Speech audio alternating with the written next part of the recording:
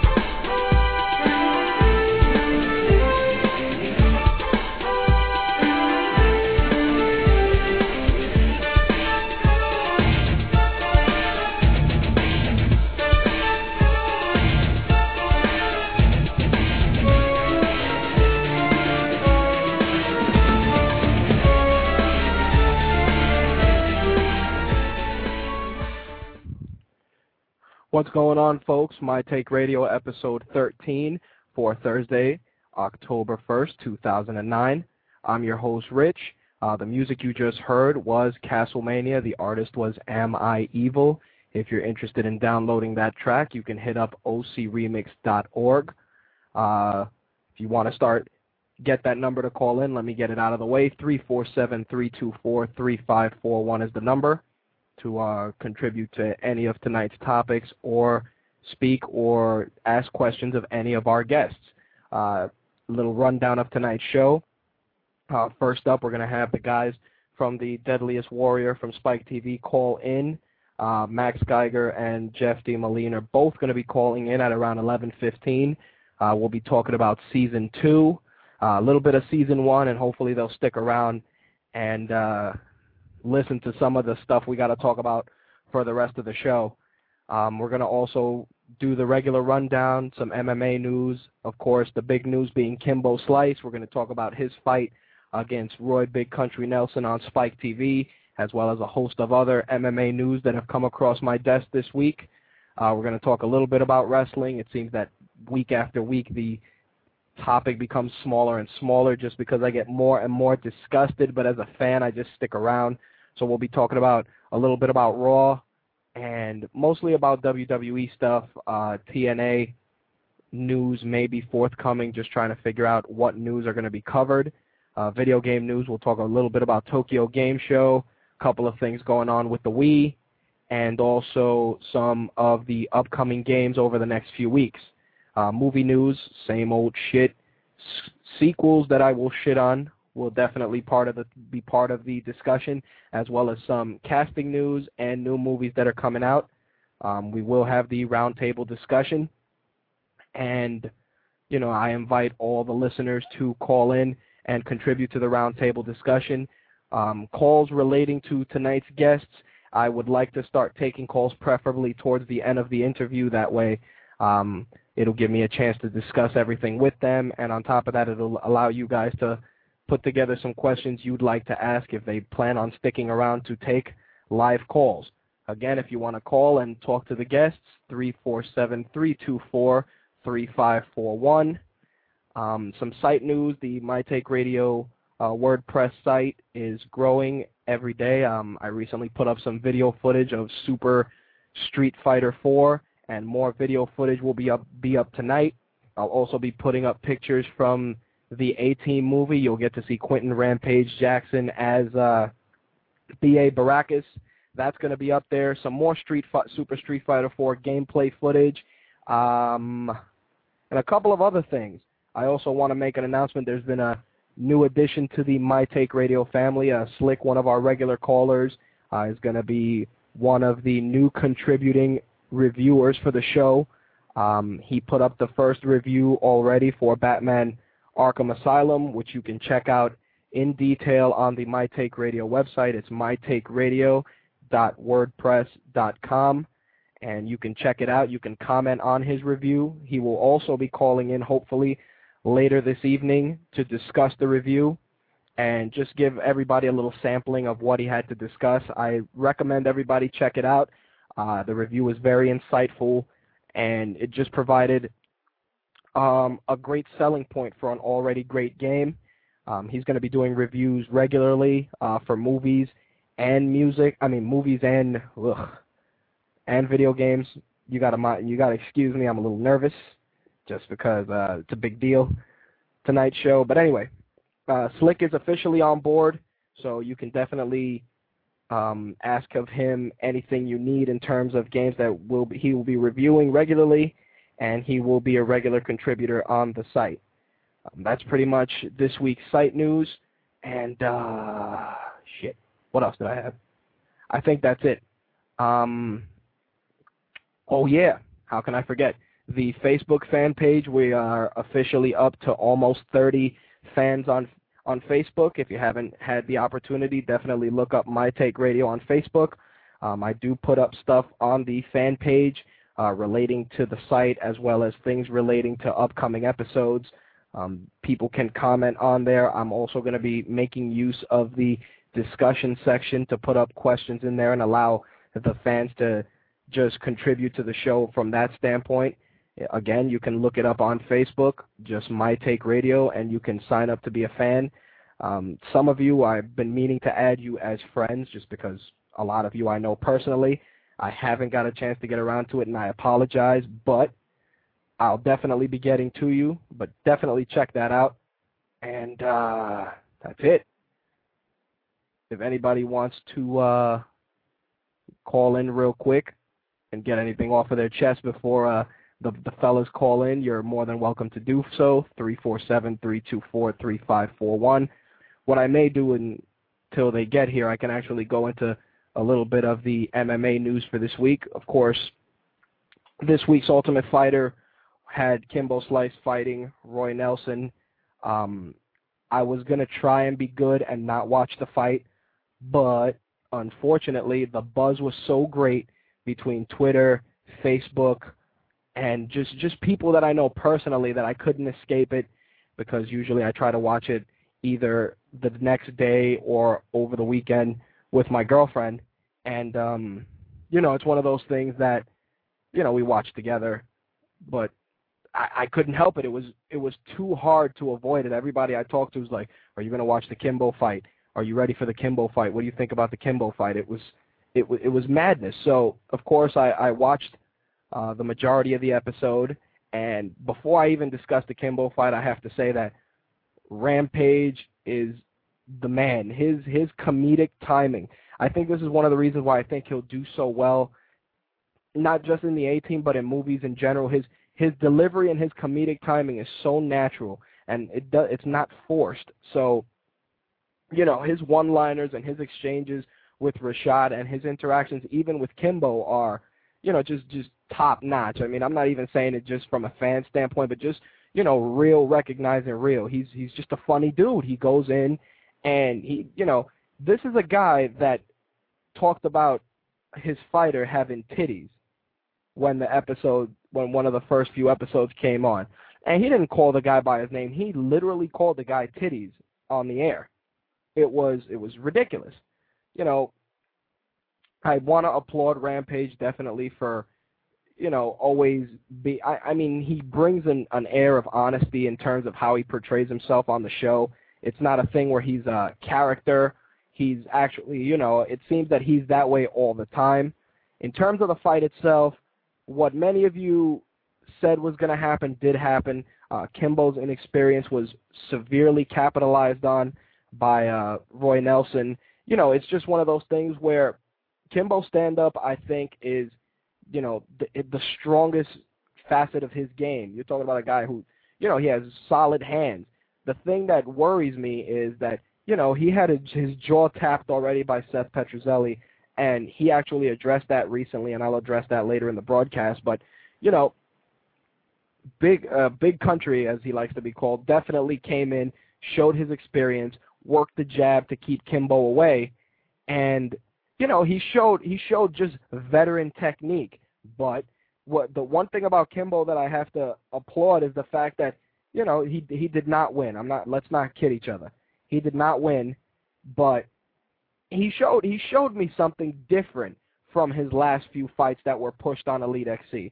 It was the fact that not only was he work harder.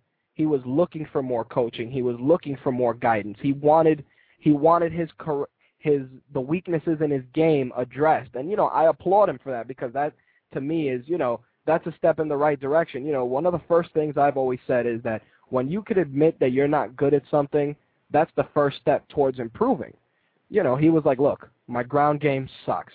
He was honest, and they were working on his ground game, but I think that he didn't have enough time to fully tweak his ground game, and that was one of the reasons why Roy Nelson definitely capitalized on it, because the guy, he's just, for a big guy, he moves remarkably fast. He's, well-rounded, literally and figuratively. One thing I kind of didn't like was that he knew that Kimbo's weakness on the ground, he could just lay there and smother him.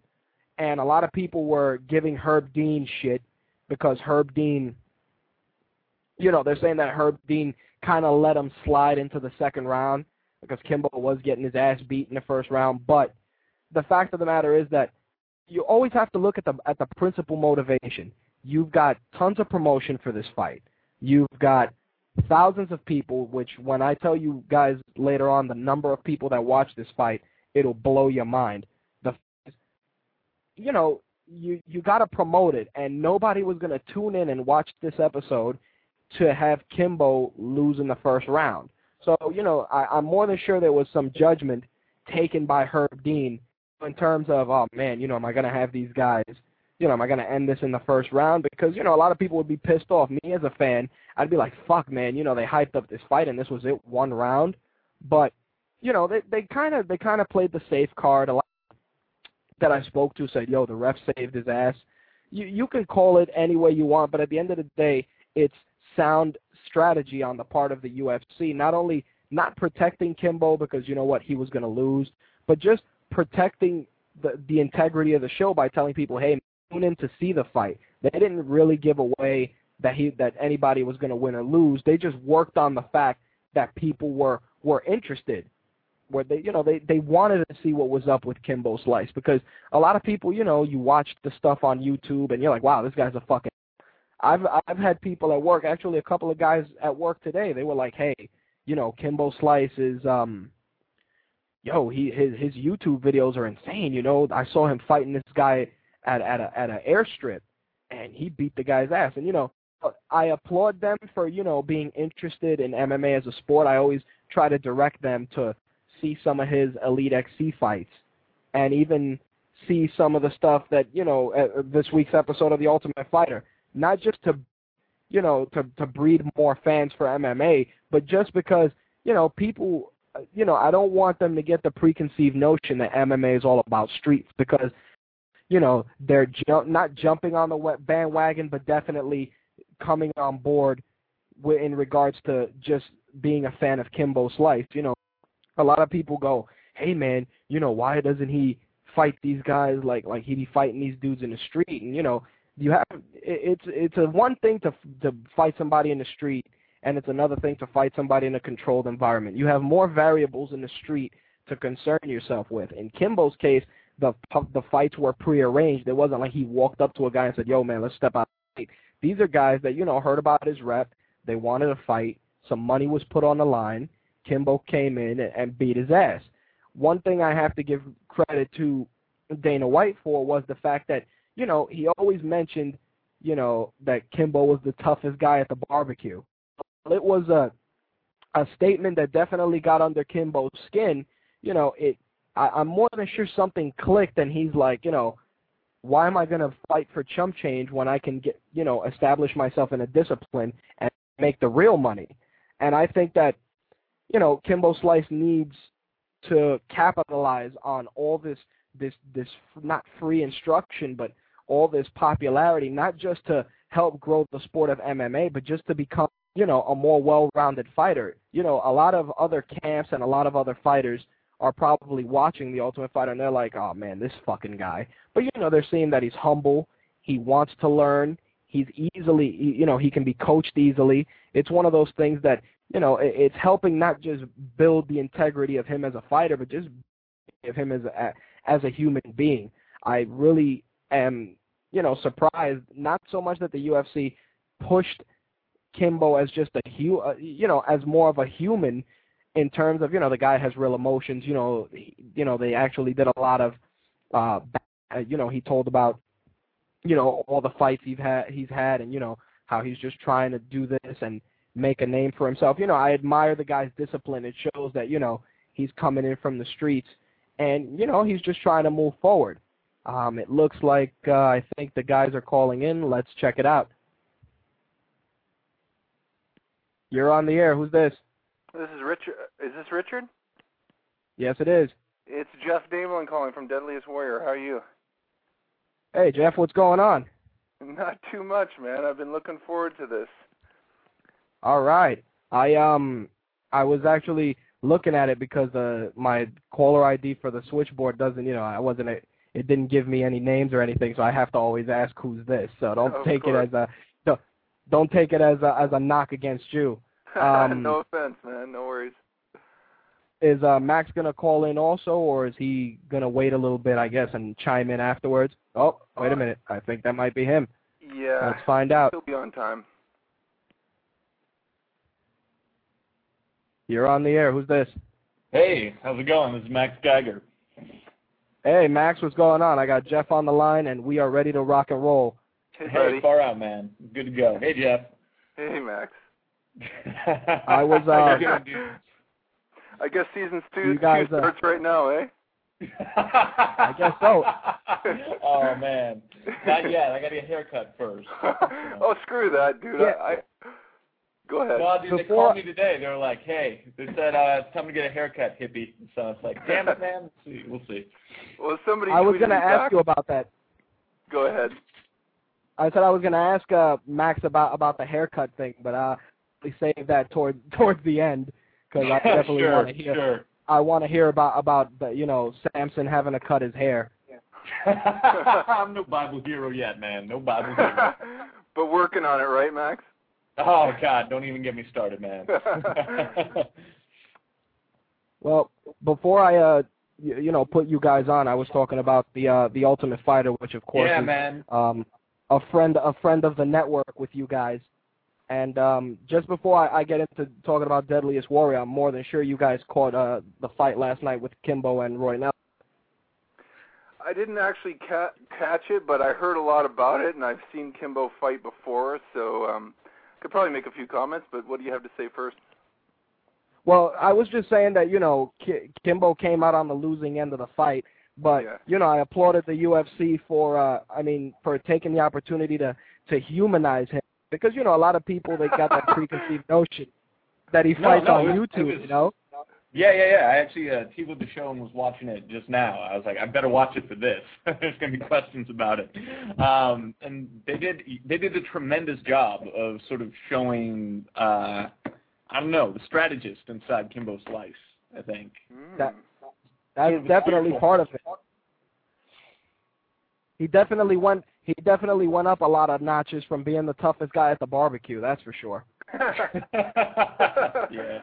Well, that's what I remembered, Kimbo. I caught him on YouTube years ago and have kind of followed him since, but, watching him fight BJ Penn and things like that, he came across to me as being, from the YouTube fights, bar brawler, to the octagon, I thought, to be honest, he looked a little bit awkward in there, but, I guess he stepped up his game plan. Well, Jeff, you as a martial artist think, I actually talked about the parallels of, it's one thing for you to get into a fight in the street, because you got so many variables, but when that cage door closes, the game changes. As a martial artist, do you feel that the mental game definitely was a bigger factor than his technique, or do you think it was a combination of both? Oh, dude, I got so much to say about this, to be honest. There's actually a biological hindrance against human-on-human combat, okay? So when I watch his YouTube videos and he's in his backyard pummeling some dude, I look at his eyes, I look at his stature, and I say, that is a man who is fearless. When he steps into the octagon, I see a man who's hesitant, who's not extending his full reach in his fist, things of this nature. And what I'm seeing is a guy who's feeling that fear of facing another human in combat. And let's face it, UFC is about as close as you can get to, besides war, to human-on-human combat. And I think that's what he's experiencing for the very first time. Nice, very well put, very well put. That's the science in you coming out there. Mm-hmm. All right, well, before we go off on a tangent, let's talk about Deadliest Warrior, of course. My question to you is, who came up with the concept? Was that something that you guys had been working on, or was it something that you were approached to do?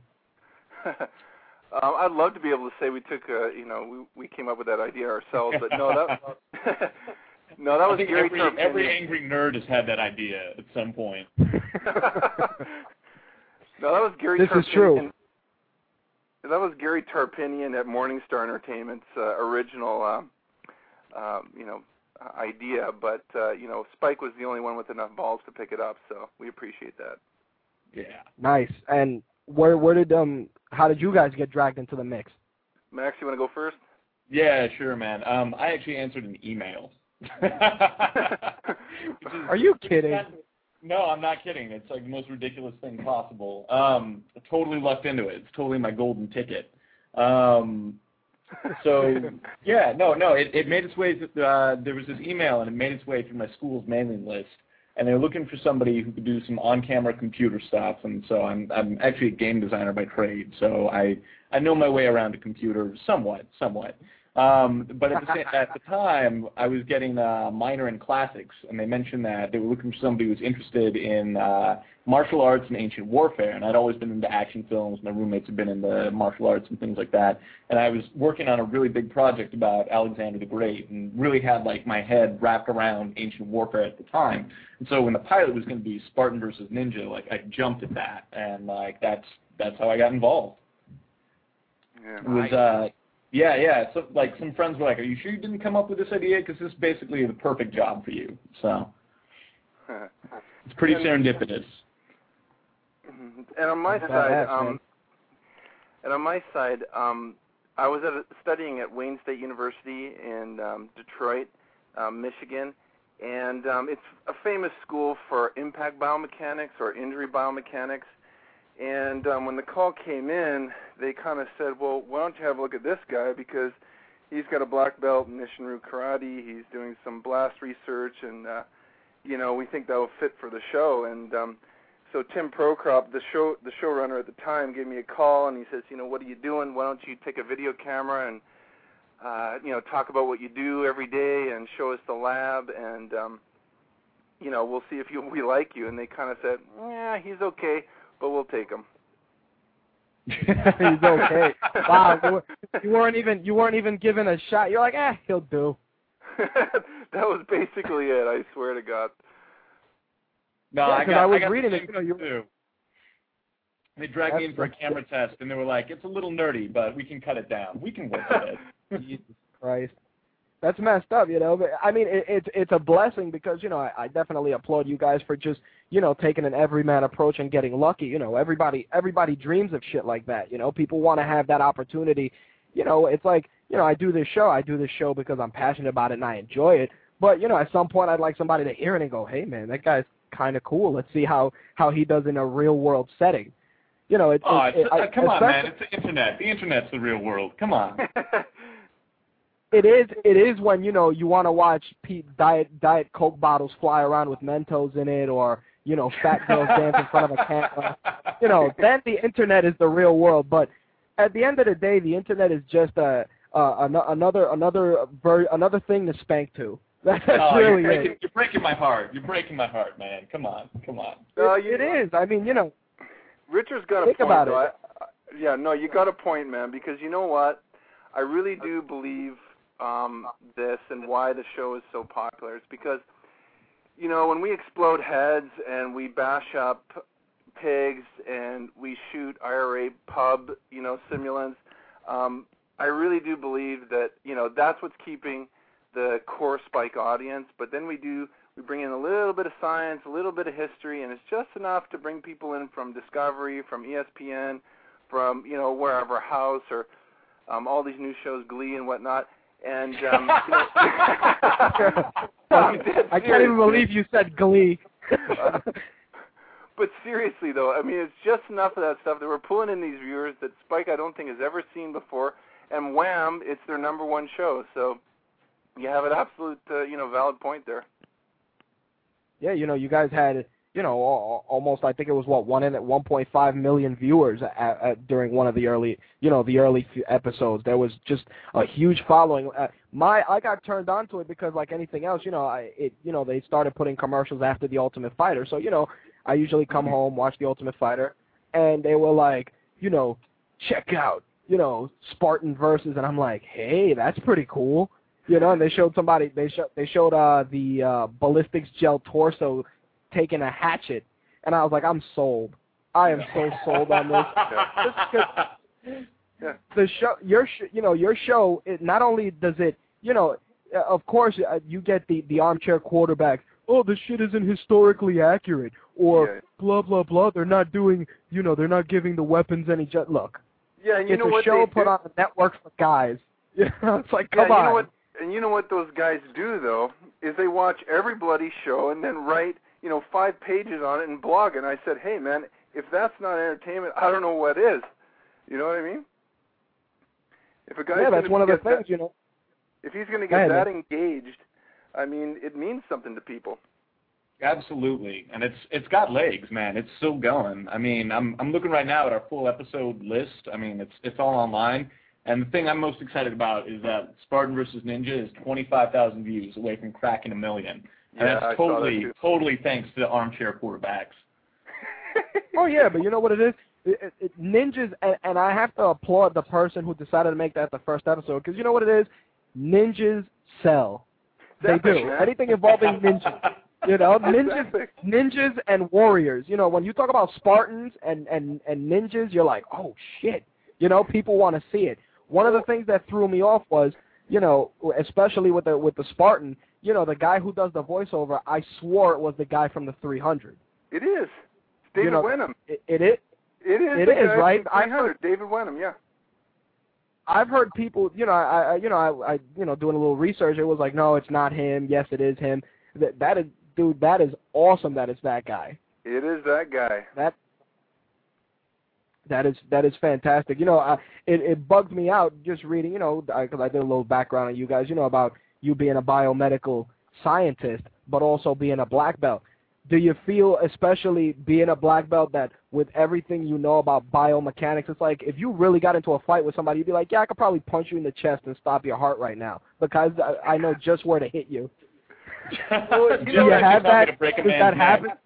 I'll tell you exactly what happened here is all the techniques that I learned in attaining my black belt, I now understand.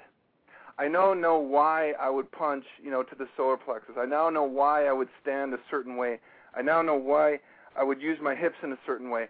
And so what karate has done, it's one of the most usable martial arts, I think, because it only takes a few years to become proficient at it. And why that is because it tends to focus a bit more on the physical than some of the other martial arts.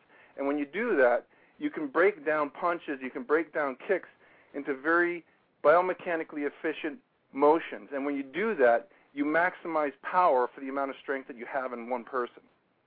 And so, starting with the martial arts and then, studying the biomechanics around it, I started, like for a punch, for example, you don't punch with a flat fist, right? You punch with the first 2 knuckles.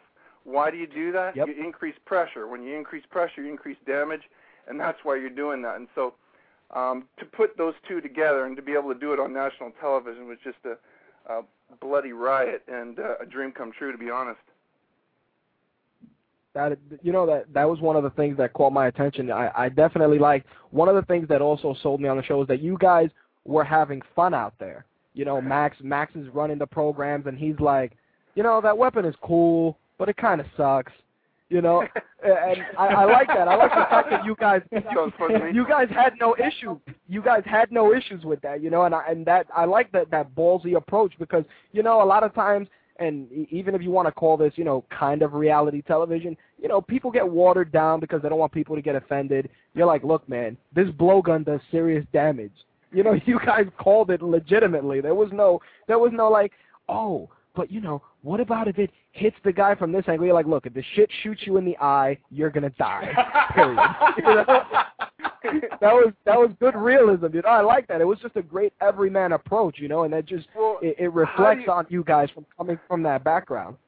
Well, how do you think they took it when we told them that Spetsnaz beat Green Beret? People were livid let me on tell you set. something. Yeah, dude, I honestly thought those Green Beret guys were going to fucking wait for you guys outside and kill you. Because that was one of the... Go ahead, man. I apologize. Well, I'll tell you what, we could only get away with it in America. Any other country, yeah, we would have been taken out back. But thankfully, we got a little bit of free speech. Well, that's one of the things that in all the episodes you've done, some of the guys that you've had on there, have they been head cases in terms of, either just working with you guys, or they've all been good eggs? Nah. Everybody's actually super professional. It's completely, everyone is dedicated to their art. I think no, this is actually something that Barry said, where when it comes to Warriors, his phrase is, Barry, who's been like our historical advisor and our Spartan expert, he's been with the show for since the beginning.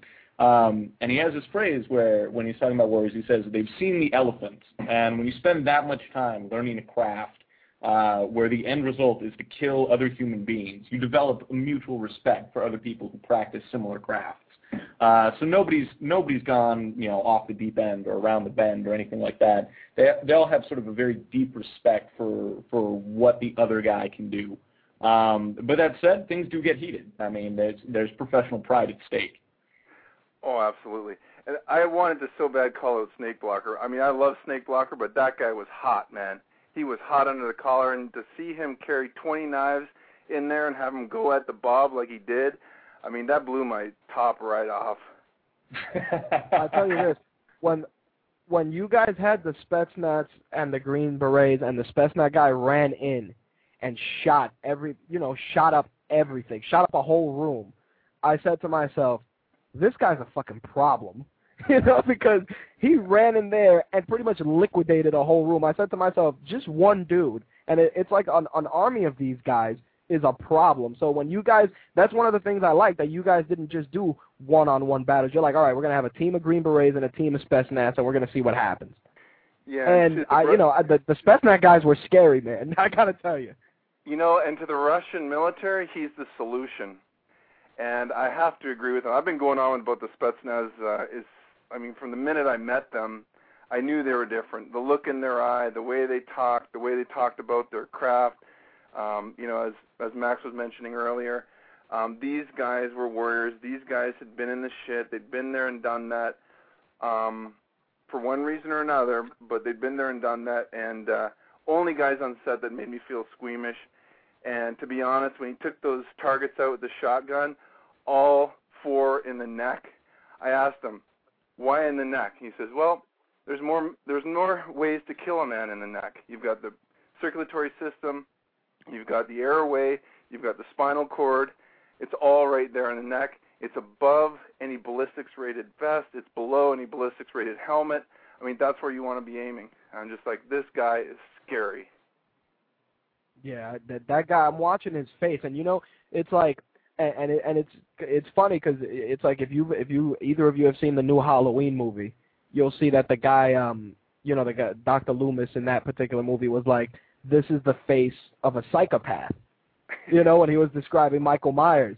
And I just looked at, and just the Spetsnaz guys in particular got my attention, because it's like, this guy's like, I run in there, and he's just real regular, like, I run in there, I shoot, and I kill everything, and I'm just like, this guy, I wouldn't want to accidentally tip over this guy's garbage, because like, he just looked like a problem. All the other guys that you've had on were happy-go-lucky. They were pretty mellow dudes, but that guy, I was like, oh, shit. That was his job, man. If you tipped over his garbage can, he'd take you out, but it wouldn't be personal. You'd just be going to work. That's it. Clock, man. Well, another thing about those guys, Maxime, I don't know if you remember the scene where I get to punch him. Yes, I did, and he just had no pain. He didn't flinch. No pain, and not only that, is I actually got to spar against him. Never made air to the show, but those guys hit. They play at about 60% power, those guys. So he's like, let's spar. I'm like, okay, let's spar. And he's throwing punches, and he's connecting at like 60% power. Like, I'm seeing stars on some of these punches. I'm like, these guys are for real, man. And they would come in, and one guy would have like a scratched cornea. The other guy would have one of his knuckles would be all bloated. And I'm like, what is going on here, guys? And they're like, oh, well, we were practicing last night. Oh, my God. Yeah. That would have been an awesome thing to see, just see you sparring with those guys, man. I'm telling you, I hope that's something that when they put this on DVD or Blu-ray, they got to show that, man. Look, Max is laughing for a reason, okay? We don't want to show that stuff on national TV. Yeah. Jeff did not last too long. And then they offered me in the ring, and I bowed out as fast as I could. Those will make great extras, man. Come on. Well, hopefully they put together a behind-the-scenes DVD or something like that. That'd be cool. I had usually while broadcasting, there's an online chat. One of the listeners, asked if one of you guys had the ballistics gel torsos in your house. Did you take one home? No, I think Dr. Dorian did, though. What? No way. I'm joking. That would be awesome, man. No, that alone. Did you? Go ahead, man. Did you guys have any mishaps? Did you guys have any? Was there any moments where things kind of went wrong, or where it was like, holy shit, that axe almost missed the dummy and hit me in the leg? Did you have any of those? Okay, you have no idea what the insurance costs on this show, man. And yes, there was more than one occasion. I mean, you're dealing with guys that are going full-scale tests. Okay? These are not just small tissue tests, a little impact here. I mean, these guys are going full-on. Like, Casey Hendershot for Viking versus Samurai? Yes. Okay, the great with axe test. Yes. He busted that axe head right off that thing, and it went by me at about 2 feet. Okay? To be honest, I was more worried about my laptop than I was about me, but I saw this thing, and it was like right in front of me and 2 feet to my left, and I just thought, okay, we need some Lexan, and we started, hiding behind every Lexan we could after that, but there was a number of times. That was just one that I could remember. What about during the outdoor explosives, when you guys were doing the outdoor explosives tests? No, explosives were super safe. Wow. Because the thing they don't show you. I like that. No. The thing they don't show you is that thanks to the magic of editing, you miss like the 5 minutes it takes for everyone to back off like 10,000 yards. Sorry, 1,000 yards. But we're like way the hell away from those things when they go off. Yeah, but Wayne, our pyrotechnician guy, he'd always use about a quarter stick of dynamite. I kept on asking him. Because I have a software program that if I know the weight if I know the type and the weight of the high explosive, I can give you all sorts of numbers, like shock front velocity, the amount of overpressure, the impulse duration, all this kind of stuff. Because people have been blowing stuff up for years, and so I keep on asking them before every explosive. I said, "How much you got there?" The answer was, about a quarter stick of dynamite. But it seemed like every show we did, the amount of explosive that he was using got larger and larger and larger. It was hilarious. You know that's his safety answer. Like, we can't let people know how much is going on or anything. Oh, no, that's fine. It's an ancient Chinese secret. I could understand that, but, like, I'd watch you guys do some of the explosives. Like, yeah, let me drop this in this refrigerator. I'm like, these guys are live grenades. I have to tell you, one of the things I enjoyed was whenever you guys would say, let's simulate this on a pig torso, since the skin of a pig is as close to a human. I loved the minute I heard that shit. I'm like, hold on, I'm not going anywhere for this. When the katana blade sliced the pig in half. I collect a lot of swords, and I don't play with them too much, because I respect the weapons I keep in my house. But I said to myself, damn, I really want to test that. I really wanted to go to the butcher and buy a pig, and I was going to eat it anyway and just test it out. Well, you got to cut it up first, right? So why not? Yeah, might as well. Yeah, you start with the katana. But down. the two episodes that I definitely want to talk about, the Yakuza and versus the Mafia. Mm-hmm. I was definitely taken aback by the fact that the close range weapons were the nunchucks. Because, I've watched enough Yakuza movies, and I said to myself, when the fuck do these guys whip out nunchucks? 9 times out of 10, it's usually stabbing somebody or a sword or, the nunchaku definitely threw me off. I was like, what the hell? Yeah. It was one of those things. Yeah, the old school Yakuza definitely had the katana. The nunchaku, I wasn't involved in the research in that. What did you understand from that, Max?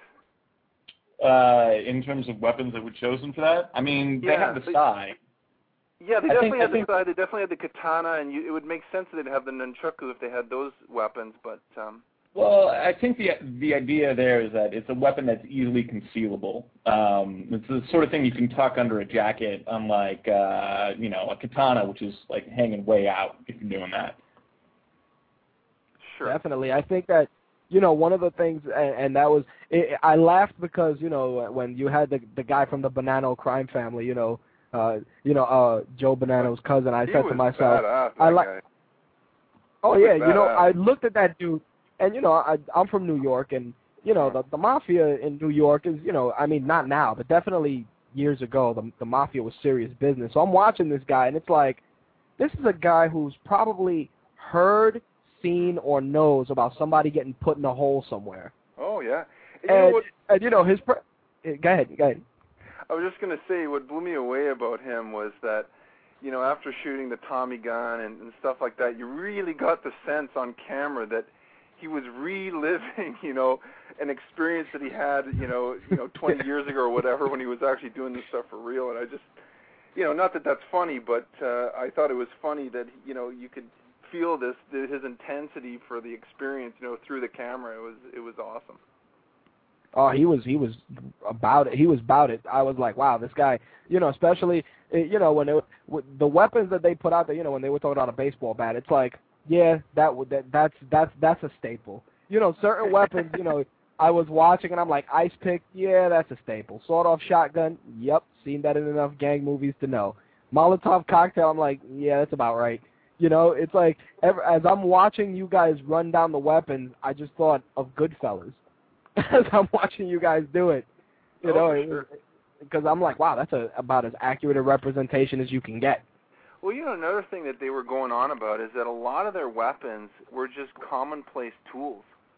Yep. Like the baseball bat. You could have a baseball bat in your trunk, and that's not a legal offense, right?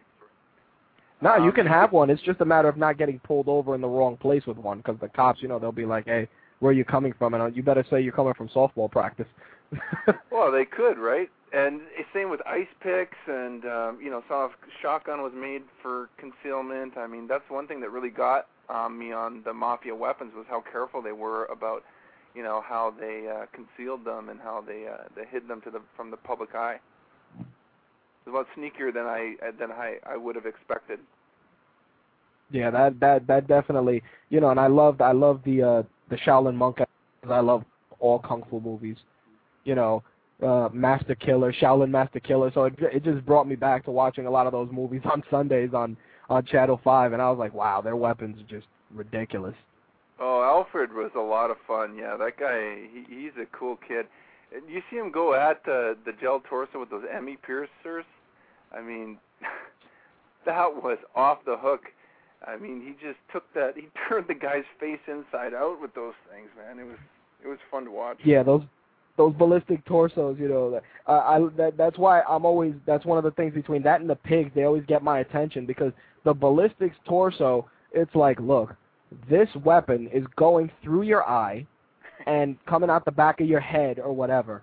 I love that because, it's like you can't test that, even though it's awful to say, it would have upped the ante if they would have let you test that on, like, cadavers. I would have definitely liked to have seen that. Not that I know that they wouldn't let you do it. That's for sure. If you're going to bring that up, it's actually not far from the truth, to be honest. A lot of the research that's going on out there does utilize cadavers because of the geometry, the anatomy, and the anatomy itself is as close to human as you can get. And to be honest, it may not be, Emmy piercers from the Shaolin monk that you test, but, things like, less lethal weapons, for example, and they're designing, new beanbag rounds of a certain mass or whatever, and you design it with a certain amount of gunpowder behind it to achieve, a certain velocity that will give you an impact that stings, but doesn't necessarily, puncture the skin or break the bone, which is what you can analyze after you've impacted a cadaver and, take x-rays and, subsequently dissect it and look at the damage that it actually did. So you're not far from the truth to say that cadavers are being used. They are being used in this type of research all the time. Yeah, that's what I figured. I thought to myself, the ballistics gel dummies and, the pig carcasses were definitely a step in the right direction, just to show the parallels of, of how the weapons affect the human body, the pig torso especially, in terms of puncturing the skin, how the skin can break apart on impact. The ballistics gel dummies I liked just because, it shows the trauma, like, when you measure head trauma, contusions, things of that nature. They were a great representation of that. Well, absolutely, and let me talk just a little bit about that, because when you say, breakage of the skin with the pigs, that's actually a lot of the times what they're used for. Pigs are often used for heart surgery practice and things like that, but their skin is actually very, very similar to human skin, and they're used for all sorts of skin research. And the ballistic gel torso is actually designed to match not only the density, but also the viscosity of the human body, just averaged across all the tissues like organs, muscles, subcutaneous tissue, and skin, kind of averaged across that. But then, we stick in things like simulated bone, we stick in things like organs that are pressurized with blood, and so if you're getting a certain amount of injury or a certain amount of damage, that is like as close to what would happen in real life than you can get. I mean, because all that instrumentation, all that ballistics gel research is going in there to simulate a live human body. Yeah, I love that. I love the fact that you guys, it shows that you're passionate, not just because you're involved in this, as a professional, but just the fact that you guys are going the extra step to show, hey man, if this spear went through your gallbladder and came out through your back, you'll bleed out in 2 minutes and stuff, And I always love the reactions on Max's face with stuff like that. Like the guy's like, yeah, he'll probably bleed out, I don't know, 60 seconds when the EMT guy's talking about it, he's like, he'll probably bleed out in less than a minute. You're like, oh my God. It's always good to see Max's face for that. No, definitely, man, definitely. I mean, you see so many movies and guys either go down in one hit or they're the hero and they can just keep taking it. But real life, everybody is one of those dudes who goes down in one hit. It's not good. Yeah, it's serious business. And the last thing about season 1, I want to discuss the IRA and Taliban episode. I've been hearing that Great Britain doesn't want to air that. But you're right, UK is not airing it. Yep. The thing I want to ask you guys, before we go into it in detail is, did you guys feel that you were venturing into risky territory, especially, not glorifying the Taliban, but, putting them on the main stage, so to speak? Did you guys feel like, oh boy, this could go really good or really bad? Yeah. Well, I mean, obviously, yeah. I mean, do you want to go first, Max? Because I got some stuff. No, man, no. This is your show first. My territory. Great, thanks. Let me throw you to the lions on this one. Well, I mean, obviously, right? There's no question. We had a lot of problems on set during filming of that episode. There was some people that didn't want to be involved. There was others, like even just between Max and I having, ethical issues about what we were doing. But then I started thinking about it more, and you get some distance on what you've done, and you start to realize that, you know what? Vikings, no one said a word about them, and they had done, yeah, more raping and it's pillaging. the distance of history, really. That's right, the distance of history. Yeah, exactly. But I'm saying they raped and pillaged. Well, absolutely. And what's wrong with the IRA and Taliban is the recency of these guys. And I'm not saying that what they're doing is right. I'm not saying what they're doing is wrong. I'm just saying that people don't put their lives at risk without believing 100% in what they're doing. And not that I'm supporting what happened or what is happening, but there's beliefs there, and who are we to judge? And all I'm saying is we took the weapons as is and judged them accordingly. And let's face it, bad guy versus bad guy is not necessarily a bad thing. And the fact that the IRA won doesn't mean that they're going to beat anything that the U.S. can put forth now. I'm getting a wicked echo. It's hard to think, but anyway, sorry about that. Yeah. Yeah, I heard the echo, but go ahead, Max. I wanted to hear your take, definitely. All right. Well, it was definitely a hard episode to do. I'm not going to try and run from that and cover it. But for me, what really irked me about the whole thing, or actually what sort of irks me about like the world at large, right, is that we live today in sort of this constant state of, I don't know, perhaps that's not the right way to put it. It's hard to phrase, right? But the message, there's a persistent message out there in the media today that it's important to be afraid, right? And that terrorism is sort of the modern boogeyman of our times, right? And that things change permanently and forever after September 11th, right? And I can understand that, I'm with it to that point. But then things got stupid in the few years after that, where you have stuff like Richard Reed, the shoe bomber, right? Where he tries to blow up a plane with his shoes. He does it wrong, and now we have to all take our shoes off in airports, right? What is that about? That's not fighting terrorism. That's about remaining afraid, It's a bit of security theater on the part of the TSA, and it's sort of it's a personal pet peeve. I mean, you guys hear about this guy who had a bomb up his ass and how he was trying to take out a Saudi prince with that? Yep. Yeah, and now people are joking around about how you're going to have to drop it to the TSA. Yeah. I don't think it's going to get that bad, but I mean that's just because of people's asses. It's something that's uncomfortable for them to make people do. But stuff like, all right, now we have to search your baby formula because that could be an explosion. You can't have liquids because you're going to mix up a liquid bomb. And if you look at it, it's not how these guys actually operate. It's not how the Taliban actually operates. Even though I'm sure there's some guy off scheming somewhere about how to come up with a better way to kill more Americans. But day to day, that's not how they operate. And the Americans that they are killing are soldiers over in Afghanistan. And I thought it was important, and I thought one of the good things to come out of the show was to actually take a look at the military aspect of the Taliban, who the Taliban actually are as warriors, what their actual fighting tactics are, what the weapons they use actually are, just who they are in order to sort of get away from this idea that the Taliban's the boogeyman. The Taliban is the boogeyman, and that they're going to come and get us. And I think it did a lot to do that, and to a certain extent, I think we did that with the IRA, which is a group we don't really know all that much about here in America. At least they're not in the media, and they certainly decreased their presence since they've sort of gone into a ceasefire and wandered off. So for me, it was a very sort of politically contentious episode to do. But I think we did have some good that came out of it, and I think one of the things that we did do, which personally it's become sort of a pet issue, is when we showed the effects of landmines. Like that really opened my eyes to the fact that landmines are a weapon that is being used against civilians, civilian populations by terrorists.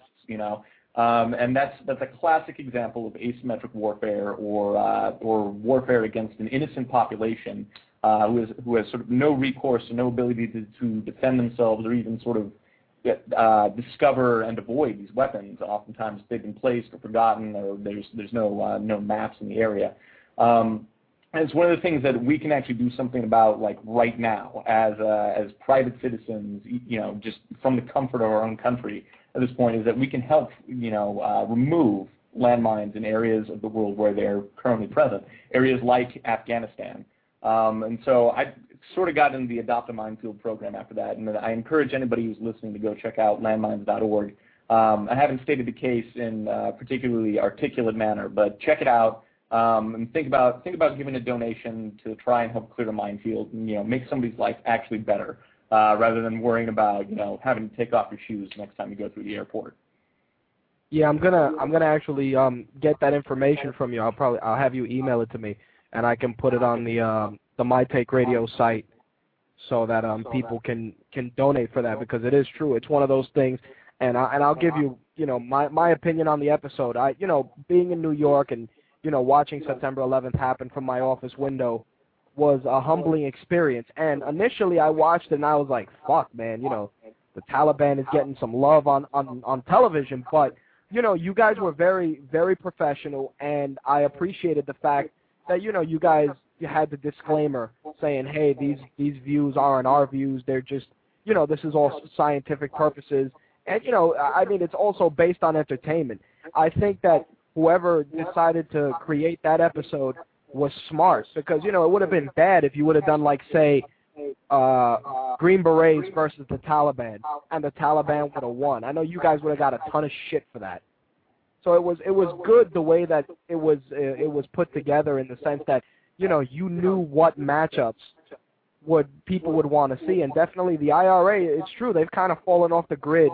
They weren't out there blowing shit up like they used to do years ago. I think the UK definitely, I can understand their apprehension to airing that.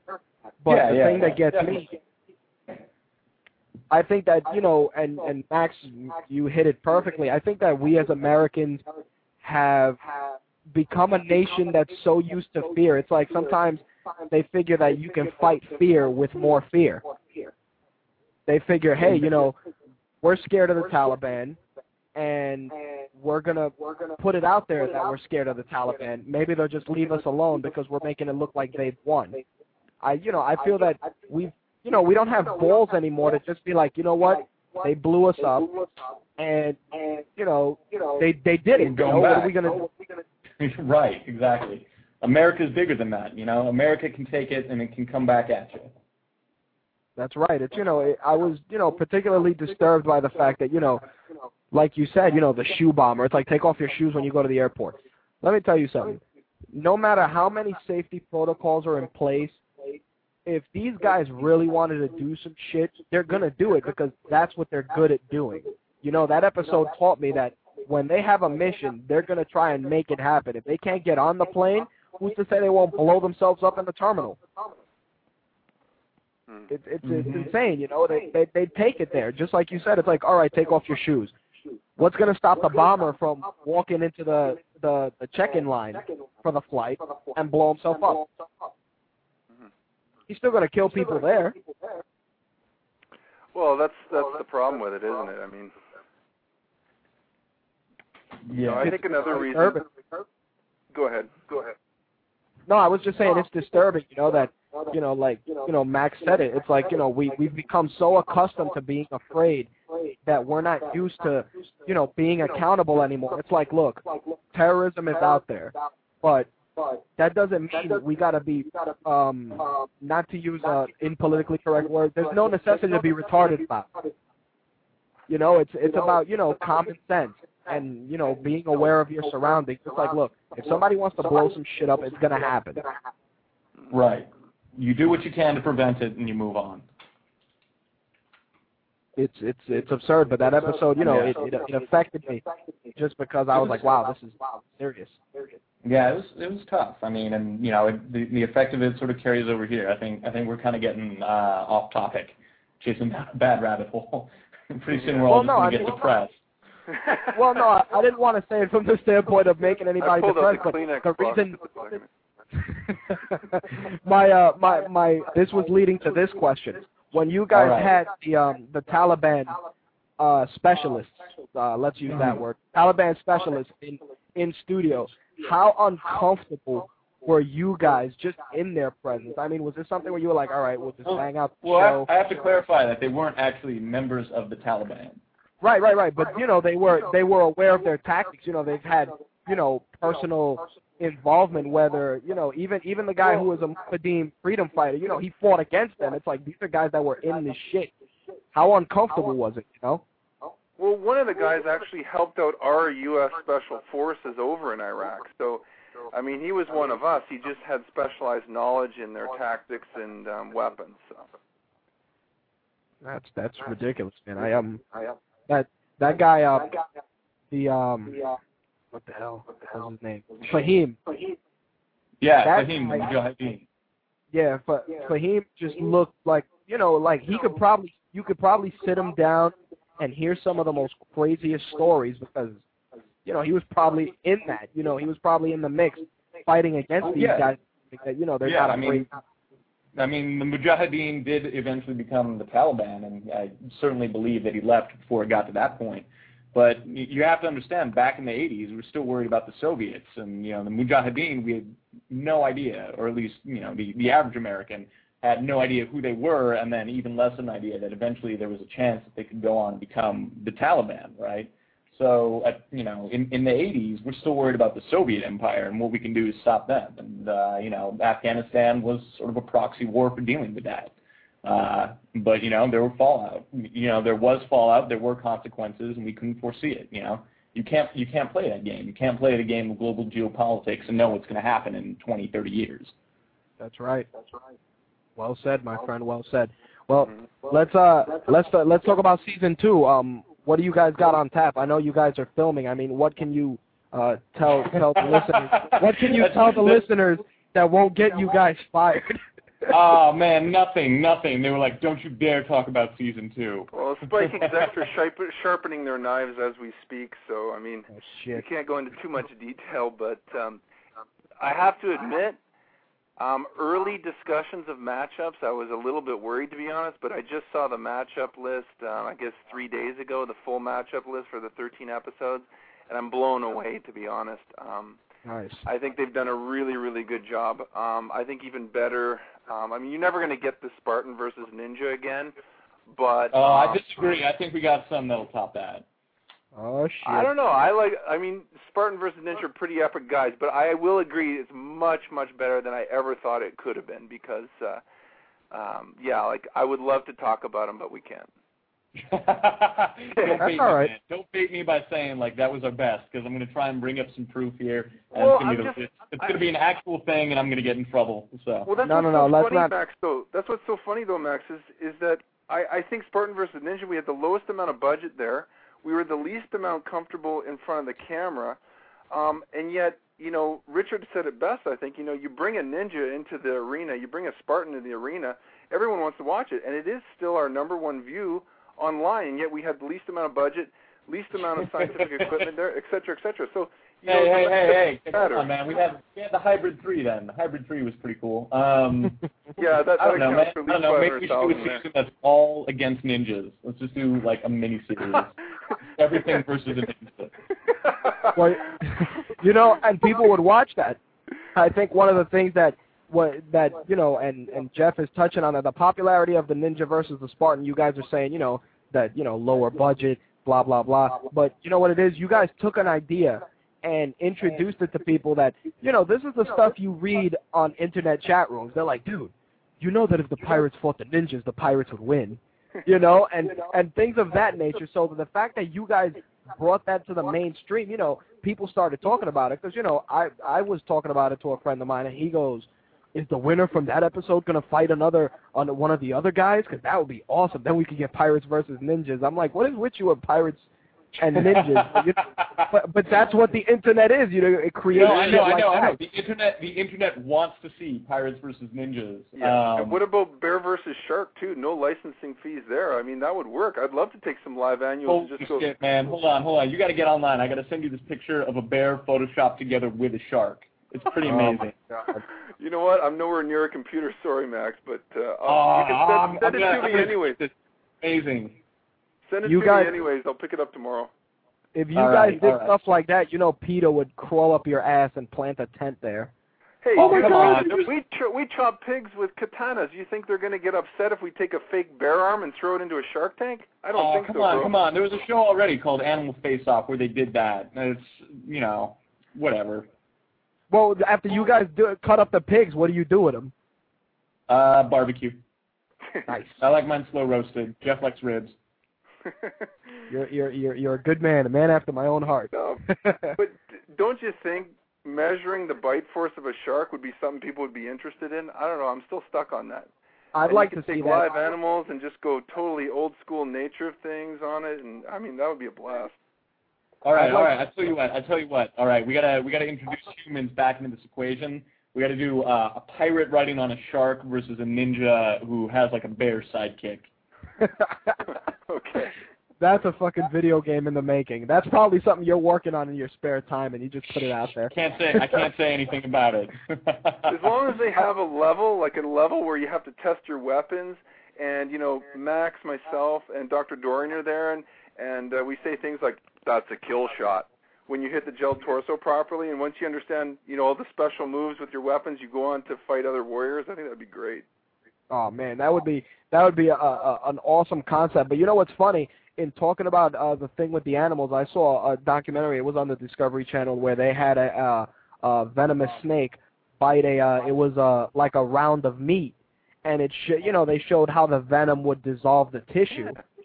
Yeah, I think that stuff, man.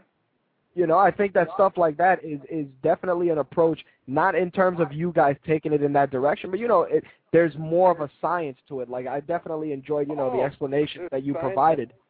There's science in everything, and one of my most favorite tests, but most simple tests that we did was the AK-47 versus AR-15. And I'm not talking about me shooting up the IRA pub. I'm talking about the mud test. And you take a simple concept like, what do we know about the AK-47? What do we know about the AR-15? Everyone says the AR-15 jams. Everyone says the AK-47 doesn't jam. It's the most reliable, weapon on the face of the planet.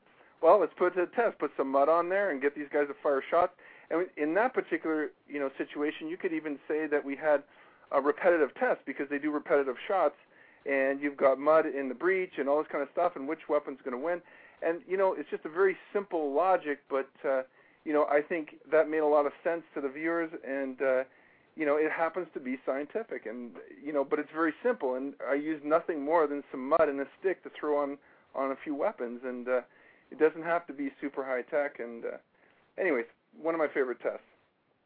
Well, in terms of, and I wanted to ask Max about this, you were, of course, do all the programming and break down all the battles and run the sequencing. When you're doing, the sequencing for all these battles, what are factors that you personally feel are the deciding factors? Is it more based on overall kills? Is it more based on special weapons? What do you feel is the more determining factor besides, the winner out of 1,000 fights? What's the stat that jumps out at you the most, Well, I mean, we look weapon to weapon, range for range, basically. And unfortunately, they won't let me make the guys too smart. They got to be pretty aggressive, and they pretty much just try to, take each other down as quick as possible. But one of the things that stands out is that the best weapons tend to be the ones that deliver power most efficiently and most simply. Things that are robust, things that won't fail on you. I mean, it's kind of the reason why something like the Tommy gun got the edge over the Sten. The manufacturing process there is just that much more robust.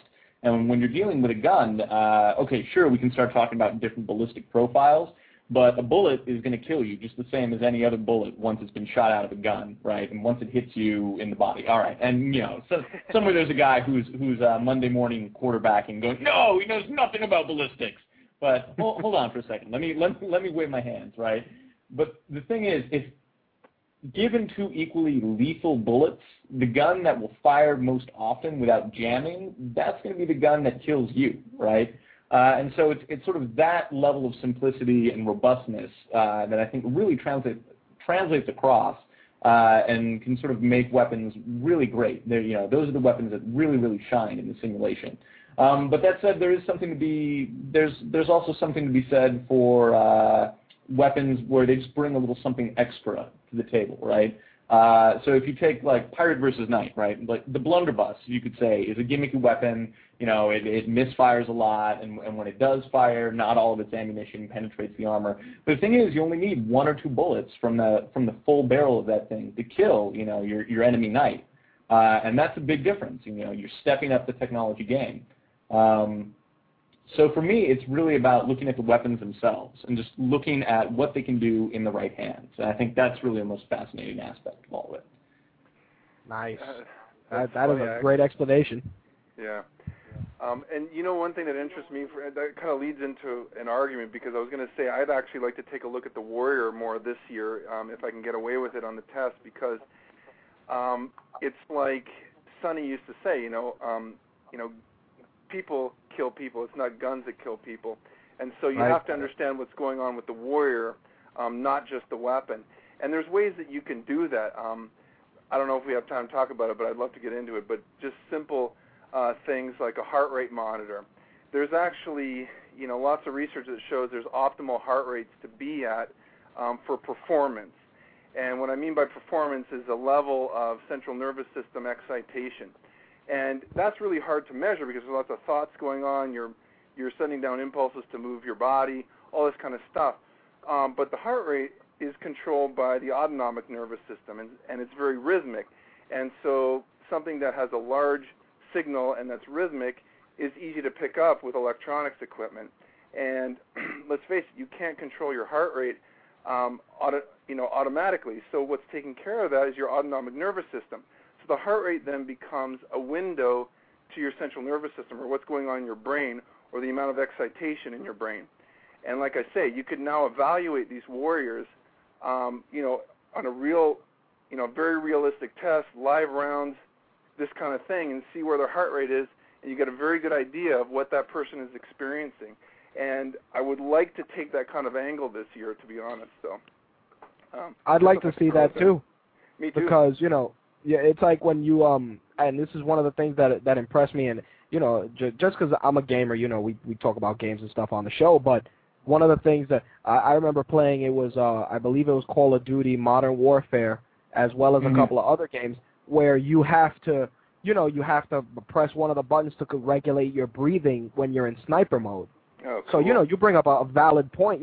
Just the fact that there's more mental going into that. Not even from the standpoint of holy shit, I'm going to kill this guy, but from the standpoint of what if the gun jams? What if the bullet misfires? What if I don't hit the guy? There's a lot more factors, and I would definitely like to see some of the mental in. Are you familiar with a person called Dr. Dave Grossman? He rings a bell. I've heard of him for something. I am. Have you heard On Combat or On Killing? Yeah. No, I haven't. What? I read both of them this summer, and I'll tell you, man, they are absolutely fascinating, and I would love to get into some of that stuff. On Combat, and it's Dr. David Grossman. Let me write that down because I want to check this out. Oh, it's hardcore. I can send you the link if you'd like. Yeah, I'll give you the information for that.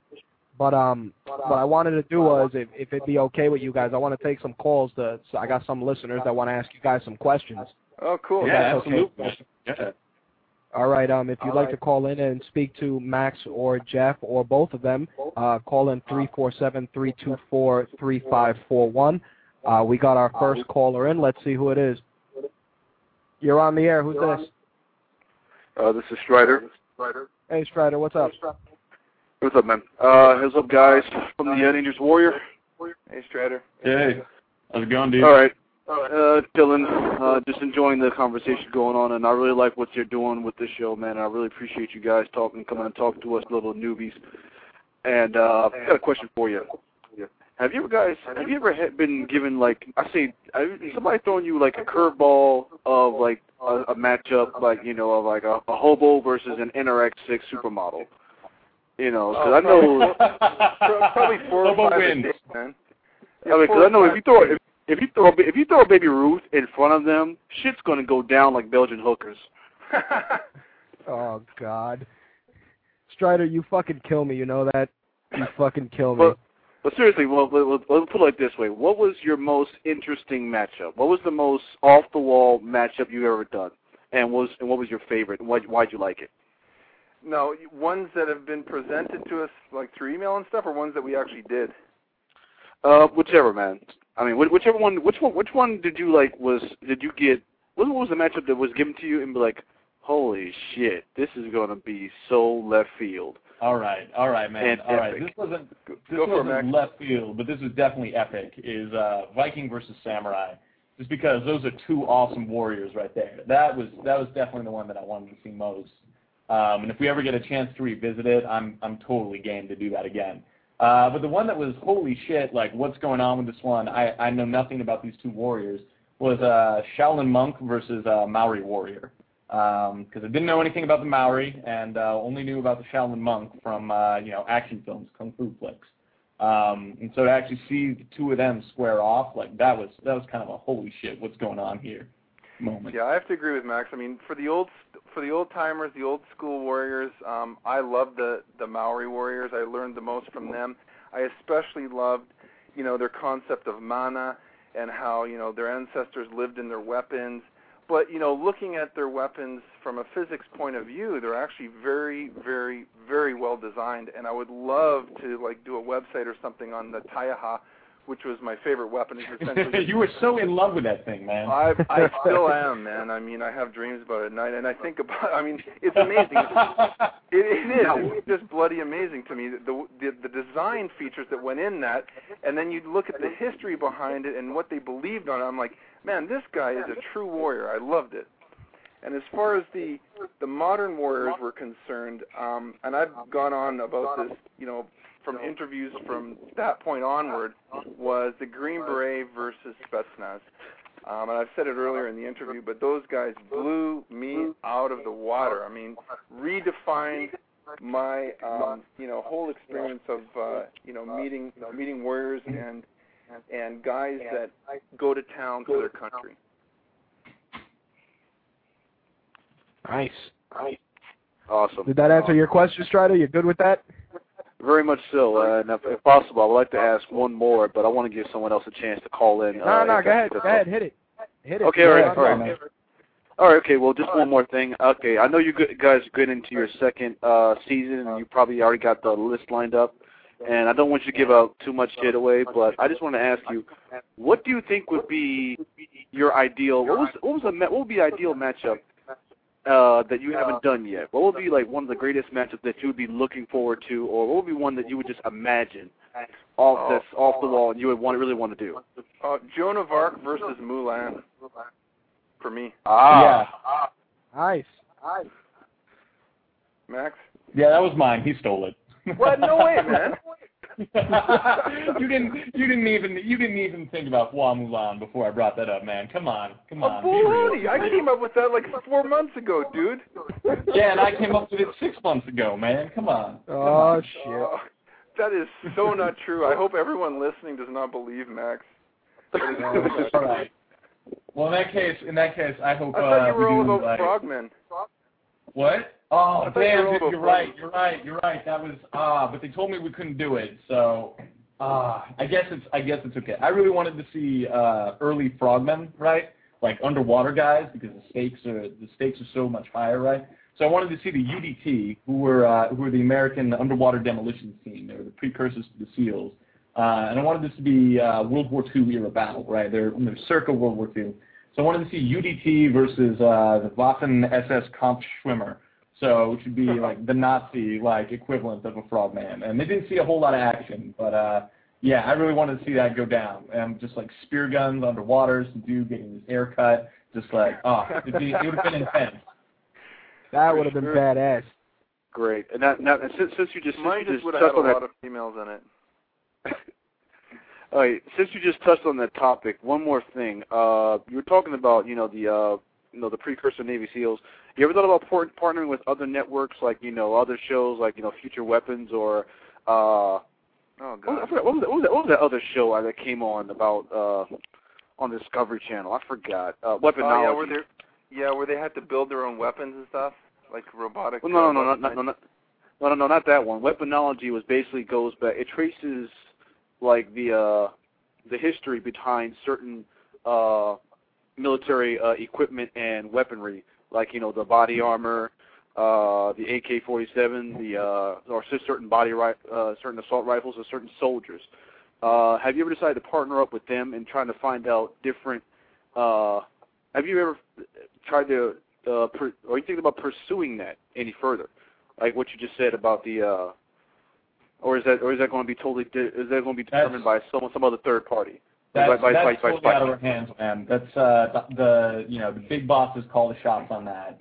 They determine who we get to have play dates with. So I don't know. I wouldn't put too much stock in that happening. Okay. Yeah, I would love to, but that's a Spike decision for sure. Yeah. I see. All right. That's pretty much all I had. Write him a letter. Tell him you want to see us go do it. Okay, man. Hey, why not? If you guys put it up, man, I'll go ahead. I'll put up a freaking thing of my own, man. I'll put some shit that's off the wall, man. All right, Sounds man. like a plan. Thanks a lot, Strider. I appreciate it, man. Later. All right, we got another call. Let's see who it is. You're on the air. Who's this? Hey, this is Wolf. Hey, Wolf, what's going on? Not much. What do you got, John, dude? I just want to say I'm a big fan of the show, and I DVR it every week when it was on. Awesome. All right. Thanks for watching, dude. Yep. And I have a question for you. Hit him. Yeah, go for it. All right. Now, I noticed on some of the shows that it looks like there's a table full of weapons, and some of them don't seem like they make it onto the show. So, which ones of them do you think would be interesting that you've seen on the table?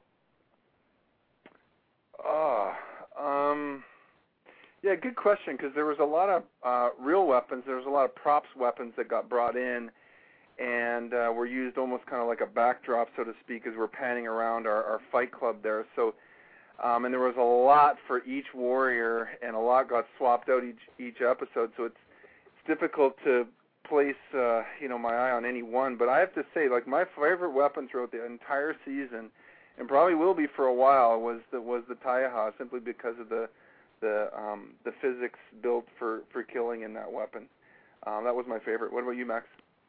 I'd love to go back and take another look at the weapons that were out on the Zulu's table, just because I was not familiar with, say, the Ikwa or the Awisa or, any of the other weapons that the Zulu brought, to the actual tests that we did. But there was more there, and there's certainly exotic, and there's a lot of history there that I don't know. And I'd be totally game to test more of those weapons and, just learn some more. Actually, some I got cool one. Stuff. Yeah, I got one. All right. There was, the pirate's flintlock pistol. Yeah. There was several of the flintlock pistols that actually had built-on axe heads on the front, and so the idea is you'd only be able to get one round off, and then you'd have to go in chopping. And I think that would have been a good. Yeah, it would have been good because the handle of the flintlock pistol is not really built for a power grip. You know what I mean? So sure, you can get a round off, but would it have been a proper design to be used as an axe head? That would have been a good test. Yeah, I would have liked to have seen that. That would have been badass. Yeah. Anything else, Wolf? You good? Another question. Go for it. The people you get on the show that represents each side, do you actually go looking for them, or do they volunteer? Oh, both. Yes. Both. We search internationally, man. Yeah, internationally. In fact, there's probably 5 to 6 people in LA right now on the phone, on the web, building websites to recruit these guys. Yeah. And if anyone phones in, they'll take their call. That's badass, man. Now, dude. Yeah. Nice. Okay. All right, Wolf. Thanks for the call, sir. Thank you. All right. Well, take care. Okay. All right, man. Take care, dude. All right, you guys. I definitely appreciate you guys taking some calls. So let's get the big plug out. Let's hit it. Deadliest Warrior, Season 2. Deadliest Warrior, Season 2, coming spring 2010. Yeah! Check it out, warrior.spike.com. Last thing, because I definitely, if you guys want to stick around for the remainder of the show, I definitely would like your insight on some of the other stuff I cover, if you guys are cool with that. What do you got? I'm just going to run down, MMA, I do some video game news and some movie stuff, if you want to stick around. What games are you looking at, man? Well, right now, usually, like I said, I was talking about of course, Tokyo Game Show passed recently, and, a lot of the stuff that came out of there was, definitely got my attention, in terms of the motion control stuff and, just where they're going with that. And usually, what I do is I run down a list of news and stuff, and people call in and hear me bitch and complain. But since I got you guys on, I'll talk about that first. What do you guys think of the motion control technology in terms of it being implemented so much more now in games than it was, say, 5 years ago? Oh, dude, I mean, I know Max has an angle on this, but I mean, I have to, from a fitness perspective and from what, just a general health perspective of kids these days, I'm 150% behind these technologies. I don't want to plug anything that you don't want to plug, but I mean, the motion technology. Nope. Anything you want. Anything you want. It's all fair game on here. I'm not regulated by shit. So. Yeah. Like these balance things where you got to move your body. I mean, even these like dance machines where, I mean, these kids are in a trance and they're sweating and their feet are moving like 100 miles an hour and they're keeping the beat. And I'm just like, that is awesome, because 10 years ago that kid would be sitting on his ass on a couch getting fat, potato chips in front of him, and moving his thumb left and right, and his other thumb up and down, and that would have been it. And so from that perspective, I'm 150% into it, but I know Max has a different angle. Well, I was just going to say, you know what, Jeff? You know what's going to happen to that kid, right? What? All those kids. Super soldiers. Totally going to get brainwashed. Super fit. It's funny you say that, and it's good that you got, especially, Jeff's take on it, and Max, of course, being involved in video gaming, from a designer and a creator standpoint. One of the things I touched on a couple of episodes ago was the fact that the CDC put out a report saying that, gamers are antisocial, a majority of them are fat, majority of them are male, they have limited social interactions, just pretty much shitting on gamers as a whole. No. And, it disturbed me just because, I'm a gamer. I play games all the time. I'm also in the gym 5 days a week. Yeah. I study martial arts. Any psychologist will tell you that it's a different form of communication. It's not a non-form of communication. But to hit on Max's point about the super soldiers, there's actually a book called Wired for War. I'm about halfway through it now. But, in fact, what these guys are doing, these companies like iRobot and what have you, they have these really sophisticated robots, but guess what the control manual looks like? It looks like video game controller. It looks like your latest PS3. Exactly, because that's what these guys grew up on, and that's what they're good at, and the companies are responding. And like I say, it's not a form of non-communication. It's just a different form of communication, and they're very, very good at it. So you got guys that are, experienced soldiers, 45 years old, what have you, can't control these robots for shit. They get a 19-year-old kid who was built on, gaming, and they control these things like it's part of their own body. Different form of communication, not a non-form of communication. Just wanted to hit that point. Thanks. Well, you know what it is? One of the things that I noticed, and, I've seen studies that show it too, it shows that, people that go into microsurgery and people that go into, the various medical fields are gamers. They're guys that, they got great hand control. That, Yeah. Surgeons who make like 37% less mistakes. That's right. And that's because of a steady hand. All those hours of playing Trauma Center paid off, That's true, though, man. Man. It's hand-eye coordination. And you know who else talks about that is Dave Grossman, actually. If you read on Killing, he's talking about... this is where I have to say that Dave Grossman's full of bullshit when he starts talking about games. He might know his physiology, but... It's media. It doesn't have to be a game. It's media. Nah, games are the new media, dude. You're taking the safety catch off people. But anyways, we can have this conversation when we meet in L.A.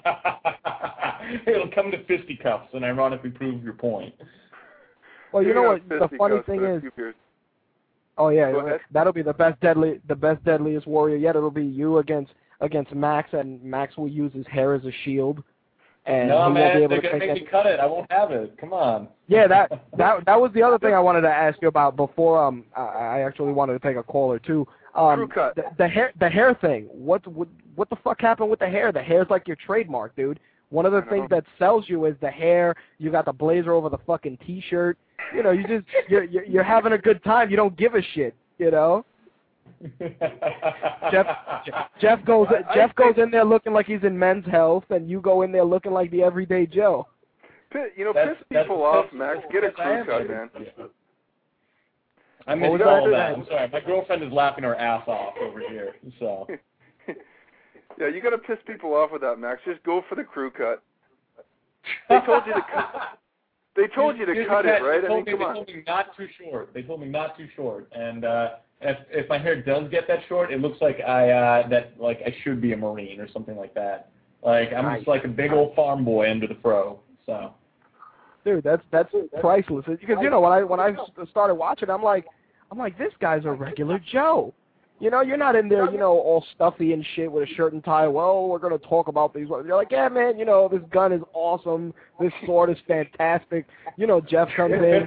He's like, yeah, you know, he's telling the Spetsnaz guy, can I punch you in the stomach? And the guy's like, oh, yeah, sure, take your best shot. And, you know, Jeff's beating guys up. It's you know, that's one of the fun things that I enjoyed about the show, you know, that dynamic. And it's, you know, it's crazy now that you guys are starting to become, you know, more famous and more known. And, you know, all the little things come out of the woodwork. Like, you know, Max, you're going to want to cut your hair just because, you know, it's getting a little no, man.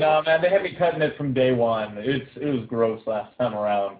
Oh, I'll second that, Max. Max has a team of hair tamers that, you know, in between each take, they just rush in, you know, and attack him with combs and scissors and gel and hairspray. I mean, they're just going at it, man. It's hard for me to keep up. Can't even talk to him half the time. That's some funny shit.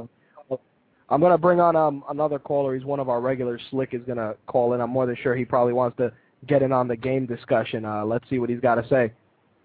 Slick, you're on the air. What's up? What's up, man? What do you got for us today? Well, I mean, first, I'm just happy that you finally got these guys on. I'm glad to hear them, and you had a great show today. Before we talk about games, I actually wanted to ask these guys a question. And they were talking about it in the chat sort of jokingly, but I know you can't talk too much about Season 2 or anything, but would there ever be a possibility, like, I know the way you do the show, because Rich is the one who actually introduced me to the show, and it's great and everything. You really break it down to why you say one guy would beat the other. But would you ever do, like a show strictly for the fans? Because basically, if you think about it, this show is like, you guys officially do what we all used to do as kids and get in trouble for. Like, no, I would win, and then you start fighting and breaking shit. Yeah, which is great. But would you ever do like a sort of like a fantasy episode, like take two fictional characters and say who would win between them?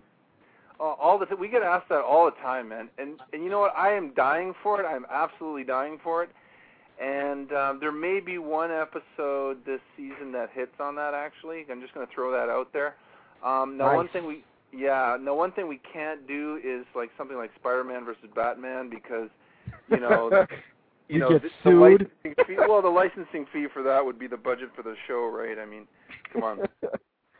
I can definitely understand that. I mean, if it was going to be something like that, I wouldn't even pick somebody with superpowers. I would do something like Batman versus Captain America, because Batman, it's really like a guy who knows he studied ninjutsu, samurai shit, and all, just about every kind of martial art, versus somebody who's a hand-to-hand combatant. You basically got two hand-to-hand combatants, so the only problem is that kind of that would kind of be a stupid episode when I think about it, because Batman doesn't kill people. There you go. Well, you just answered your own question. I pretty much. Well, you know what's funny? I think that and this was something I had mentioned to the guys on Twitter was, like things like Bruce Lee. I've always wanted to see, because we always hear the fantasy booking of, what would happen if Jackie Chan fought Bruce Lee, or Jet Li fought Bruce Lee? Like, was Bruce Lee really going to be the greatest martial artist alive? Things of that nature. And, it's a testament to the fact that, and, it's upsetting, obviously, because Bruce Lee is deceased, but things of that nature, those are things that would definitely, if he were alive, I know that would be something you guys would want to do. Hold up. Let me throw something in here, because you know what? I bet you anything that there is somebody somewhere out there in Hong Kong, in North America, that has taken some sort of measurements off Bruce Lee, something. I would like to get my hands on that, number one. Number two is... You'd like to get your hands on Bruce Lee. I saved that for my T-shirt and my poster, man. But, no, to be all honest, and how much footage do we have of Bruce Lee? We know, we've got footage of him breaking stuff. We've got footage of him. We could take hand speed measurements. We could take power measurements. Any other measurements that are existing out there we could get a hold of. And, we could run a sim off that. And we could, compare it to someone of the living. That would be awesome. And I think we could do it. I think Max and I could do that. I would definitely love to see that, because, that's always the first thing you always get, because one of the things, and, this kind of jumps back into the MMA, is a lot of people always say that, Bruce Lee was the first mixed martial artist. And I can agree with that statement, just because, all his teachings and everything he ever discussed was the fact that, there's no set style. Yeah, he wasn't about... Exactly. And, that would definitely be something that if you guys could pull that off, man, because, you guys did William Wallace and Shaka Zulu. I think that, Bruce Lee, I mean, you can't do Bruce Lee versus Chuck Norris, because Chuck Norris runs the world, but, you can do, you can definitely do it, and I think a lot of guys would love to see that, Well, that's the thing. We have the technology. Not being a cliche, we do have the technology to pull that off. If we've got video footage of this kind of stuff, if we can, look at the materials, if we know the materials he was using in the footage to break stuff, we could recreate that test, measure the forces. This is something that's very doable. It's very, very doable, and I want people to know that, because I think, there's going to be an episode one day where we do something like that. I think it'd be a bloody hoot to work on it. Yeah, I'd love to see that, man. I think that's one of the things, and that's as a fan of martial arts, as a martial artist, I always feel that, Bruce Lee is considered by many to be, the pioneer, the original. But, like anything else, you may be the greatest, but there may be somebody better than you. And, a lot of people, of course, would probably shit themselves if you did say a Jet Li or a Tony Jaa versus Bruce Lee, and at the end of the day you broke it down to brass tacks and Bruce Lee lost. I think, somebody would definitely throw something through their television like, this is bullshit. Sure. You know what? That needs to be, that's something that would need to be said. It's like, that's one of the things I like. Like, everybody assumed, X Warrior is going to be Y Warrior when I watch the show, and sometimes my picks would be totally off. Yeah, but you know what? Somebody trained Bruce Lee. What Bruce Lee did is he brought martial arts, and I'm not even going to say any particular stuff. He brought martial arts from Hong Kong, from Asia, to North America, and that's why he has the status he does. But somebody trained him, and there was many before him that were, thinking along those lines. I mean, if you follow the lineage from Okinawa and how different martial arts came about, I mean, these guys were incorporating their own ideas all the time. And, I would say that, Bruce Lee probably took it a little bit farther than most of them, but there was many before him. But what he did was he brought martial arts from Asia to North America and got into movies and Hollywood and all that, and that's why, he has the status that he does in these countries in the Western world. Not taking anything away from him, okay, at all. Like, I mean, someone who does that is something, and we'll never have another Bruce Lee because of that, because we've already got martial arts here now. No one can do that. He did it. But I think that was what was special about Bruce Lee as opposed to his actual skill. Did you have anything else to add, Slick? Yeah, sort of mixing in Deadliest Warrior with gaming and what you were talking about with the motion control. Microsoft, they give out these tools to allow the common guy to make their own game, and they have this, the whole Natal system coming out. I just think it would be a cool idea. Of course, it would never happen because it would be a cool idea if they could make like a Deadliest Warrior game where basically you could design your own character, and then basically you have to do the movements. Ah, no, I have a great idea, dude. That'd be a novel approach. Yeah, and you know what? Just pulling off research experience, we're not far away from that, to be honest. You've got people in wheelchairs that wear EEG hoods on their brain that can move mouse cursors across a computer screen without moving a muscle. You've got robotic arms that take muscle signals from the other arm and move the robotic arm. You've got, MIT is working on an exoskeleton that when you flex your leg, the exoskeleton flexes in the same direction so that it actually makes your action more powerful and more efficient. I mean, these are things that people are working on, and that idea I think is fantastic, and it's not that far in the future. So we're going to see RoboCop. Nice. Dude, I mean, I pick up Wired for War, man. I'm serious. We're moving in that direction. There's no question. Now, I've seen some of the stuff you're talking about. I actually saw something today that was it was pictures from something in Japan that they're working on. That and I'm more than sure you guys probably have seen. If you've seen Aliens, you know the power loader that Ripley wore. Yeah. No, I saw that video today too.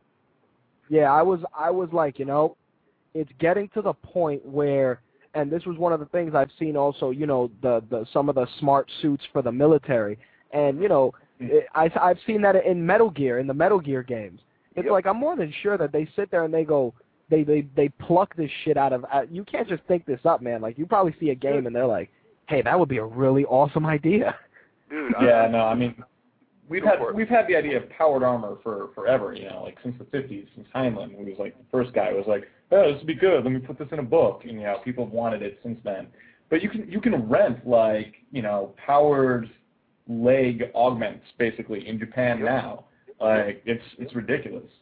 Yeah, it's awesome. Yeah, I've seen that for the elderly. And that's exactly.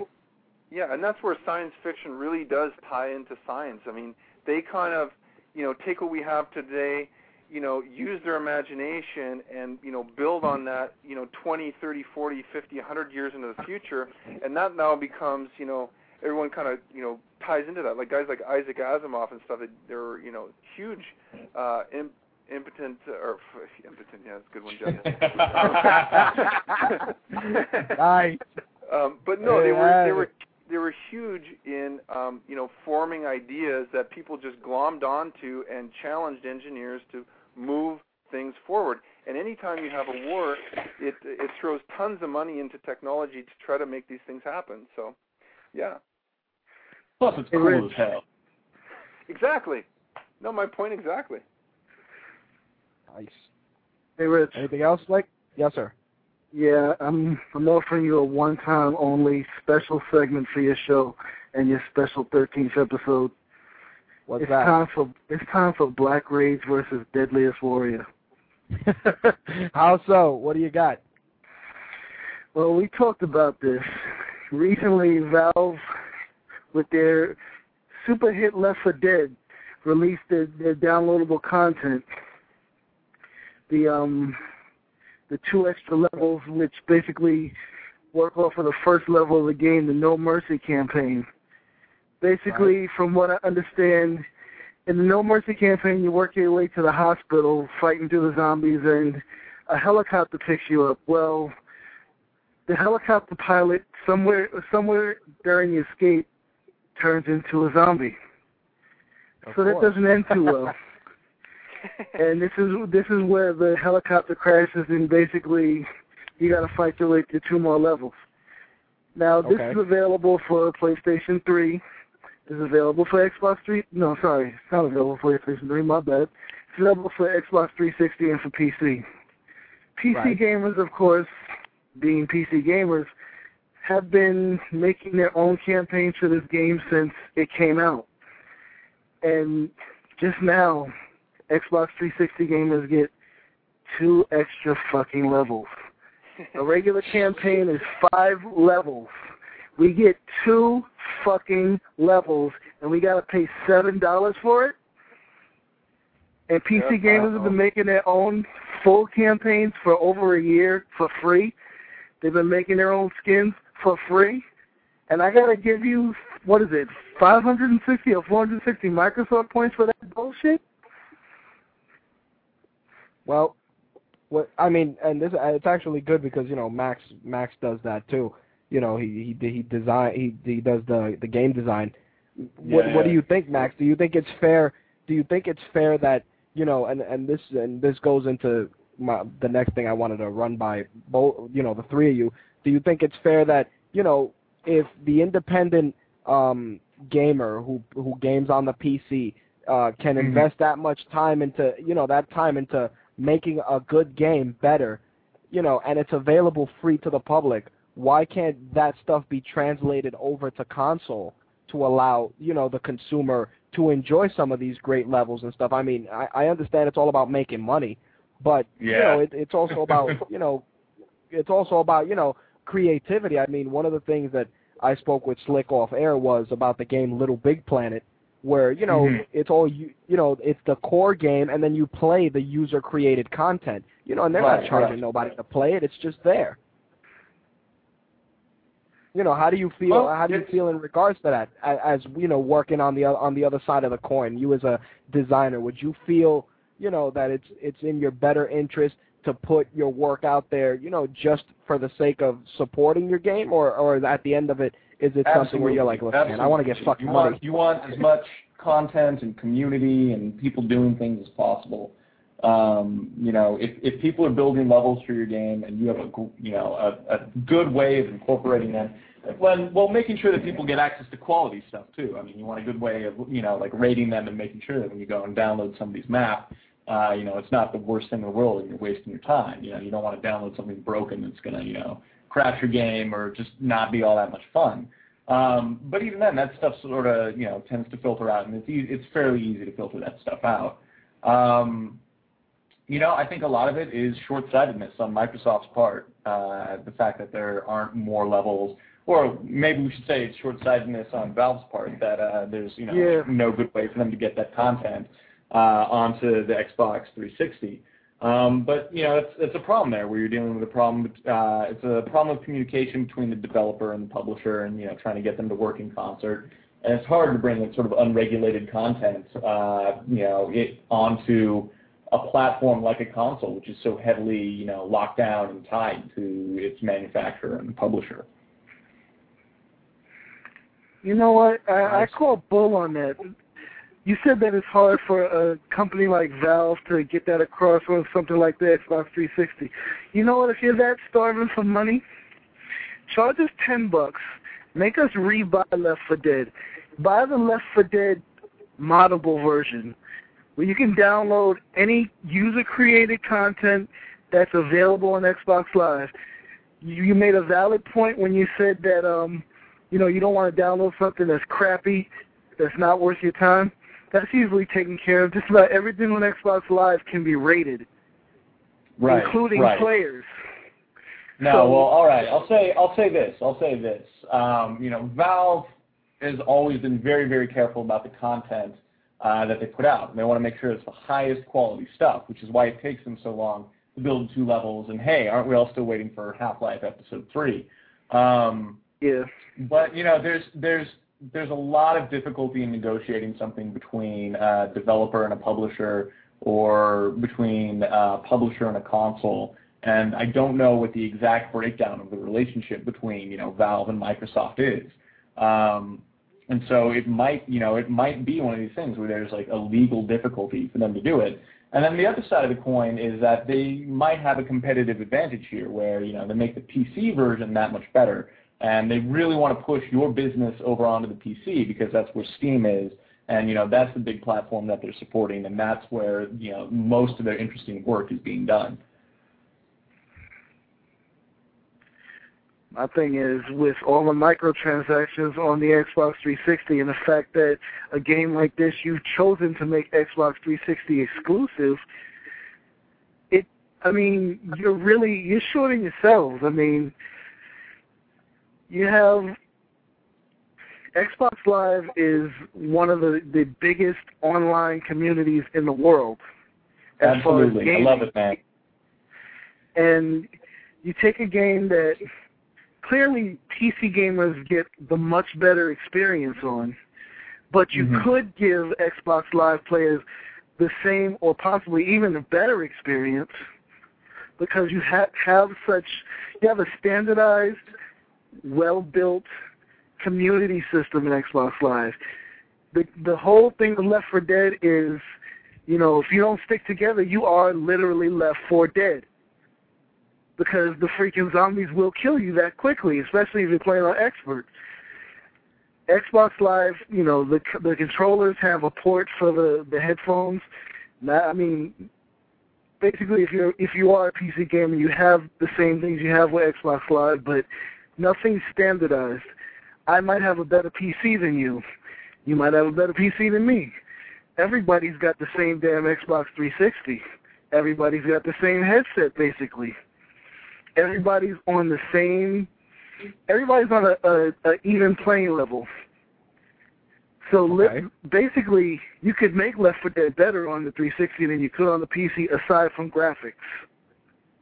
Because everything that you could do with people making levels and everything, and making it available to people to have extra replay value, you could do on the 360. Because take a game slightly, you know, completely different, but take a game like Burnout Paradise, where you had a solid game that was put out on disc, and you had extra vehicles added, you had a whole new mode added, then you had a whole new island added, and the majority of that shit was free. You could do this stuff for Left 4 Dead. They just don't want to, and I blame Valve. This is the one time I don't blame Microsoft, because it was up to Criterion, the developers of Burnout Paradise, what was free and what was charged for. It wasn't up to Microsoft. Max, you still alive over there? Yeah, I'm still alive. I mean, it's all valid. I'm just having a hard time coming to the point. I mean, it's Valve's game. They're gonna do what they want to do with it. You know, there's nothing we can really, you know, say that'll really change their minds about that. Especially since they've really drawn a line in the sand with Left 4 Dead 2. You know, given how many people were upset about that when the content for Left 4 Dead 1 hadn't been finished yet. But, you know, they stick to their guns, and I think they're going to deliver a quality product. It's not like I'm not going to buy Left 4 Dead 2, you know? I've got it for both PC and for Xbox, you know, so they got me both ways already. You know, I don't know. They're just going to do what they're going to do at this point, and, you know, they've got their reasons for doing it. Well, that's the validity of what I was saying, and I say this on every broadcast, and, you know, it's old hat. But I say it, you know, we come on here, you know, on the show and forums and various things, and we sit there and we shit on this stuff, and we're like, you know, I'm not going to buy this. And we go and we plunk down the fucking $60 because we're sheep.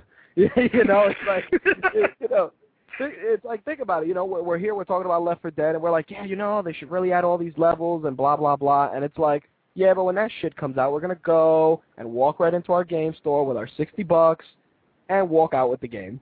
So, you know, it's just, it's always something where, and, you know, you know, that's one reason why I actually do this show is because I like for, you know, the gamer or, you know, the movie buff or the MMA fan or the wrestling fan to just have a forum where, you know, we can't sit idly by and, you know, just look at these products and let them dictate, you know, where our money's going. You know, we should. Yeah, but, you know, like, if you don't like it, make it yourself, you know, and it's easy enough to do. There's enough tools, there's enough middleware out there, you know, if it genuinely upsets you, you know, build your own materials, you know, build your own games, you know. Or don't buy it. Right. I mean, you know, vote with your dollars, that's the first step, but, I mean, you know, push things forward for yourself. You know, check out the indie game scene if you got any time. I mean, there's cool stuff happening there. In fact, like Indiecade is happening right now as we speak. There's a whole bunch of cool games that are going to be showcased at that. I mean, check that out. Are there any projects you're working on that you're trying to put out there to be published? I can't plug anything. I can't plug anything just yet. Partly because I'm not allowed to, and partly because it's not ready. And I can't talk too much about what's going on with any sort of like Deadliest Warrior game. So. Gotcha. We'll see. We'll see. Not a problem. All right. Anything else you want to add, Slick? I was going to say, you heard it here first. Deadliest Warrior game, but no, I'm not going to do that.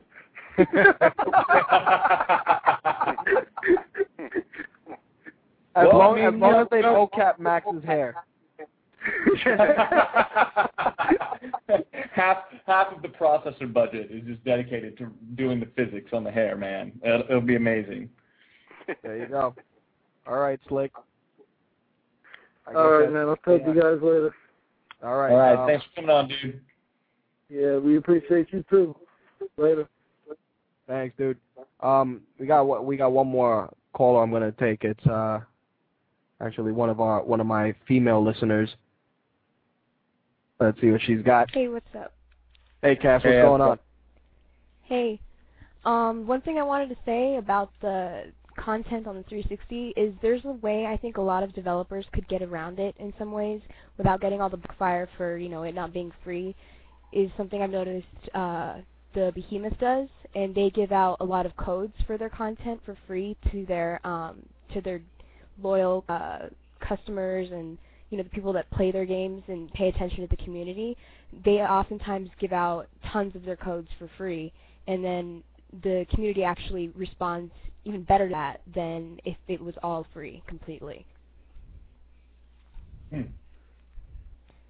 So I think if Valve would, release certain amounts of the content for free to certain people, like maybe have a drawing or something, I think the community would really appreciate that. And I don't understand why more developers don't do it, because it makes a lot of sense. I'm sure there's a dude sitting somewhere in a suit and like a basement office just crunching the numbers on how they can maximize the sales for this. I'm sure they've thought about it at some point, and they might again be playing a deeper game where they're trying to drive people off of 360 onto the PC, get them onto Steam, get them to play there. Yeah, that's true. Yeah. But she might be looking to. What was that? Go ahead, Cass. I'm sorry. I'm sorry. I was going to say they might be looking to, like you said, maximize the people that play on the PC rather than, the 360. But yeah.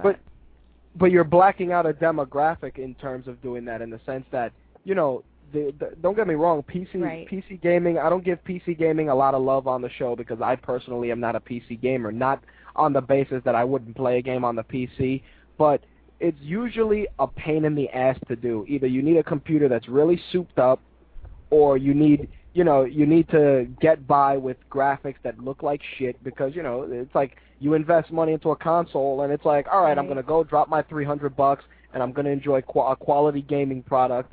On a computer it's like, oh, my video card is outdated. Shit, I can't play this game that I just bought. And guess what? You got to go buy it. I'm buying another $500 brick. Exactly, it's expensive. Yeah, it's an expensive, as much as I, complain about microtransactions and things of that nature and how we get nickel and dime on the console end, I think that PC gamers in some respects take a bigger chunk of that, because with them it's, I have to buy this video card, or my sound card is no good, or I need a better mouse. RAM. Right, or I need a subscription, if you're playing like World of Warcraft. I think PC gamers spend more in one shot than we do in microtransactions, because it's it's so segregated in the sense that Microsoft has Windows and they have the Xbox, and personally I think that they should why not cross-pollinate and let you play against the PC, play against PC gamers. One thing that I have noted though is that there are a lot of advantages to playing on the PC. Like, there's tons of free content that you can't get on consoles, and that's definitely a side for me, because in games like Oblivion, Fallout 3, big games like that, there's all kinds of mods that the community puts out there, and it's all free, whereas you can't get any of that on the consoles. What do you think, Max? No comments. I mean, those are essentially, yeah. Those points are true. Those statements are true. I feel bad because Jeff is quiet. Well, I was just about to say, I think I might jet because this isn't really my world, but not your turf. You got to go read some books on murdering men. All right. No, it's past my bedtime. I'm gonna hit the sack, I think. Oh man, that's rough. All right, dude. All right. Well, before you guys, you gonna leave too, Max, or you gonna stick around? No, I'll stick around for a little bit. Well, before Jeff leaves, I want to take the opportunity to thank both of you guys for being on the air. I want to also thank Spike TV for taking a chance on my little show and helping me out, and definitely appreciate the knowledge and insight both of you have brought to the show this evening.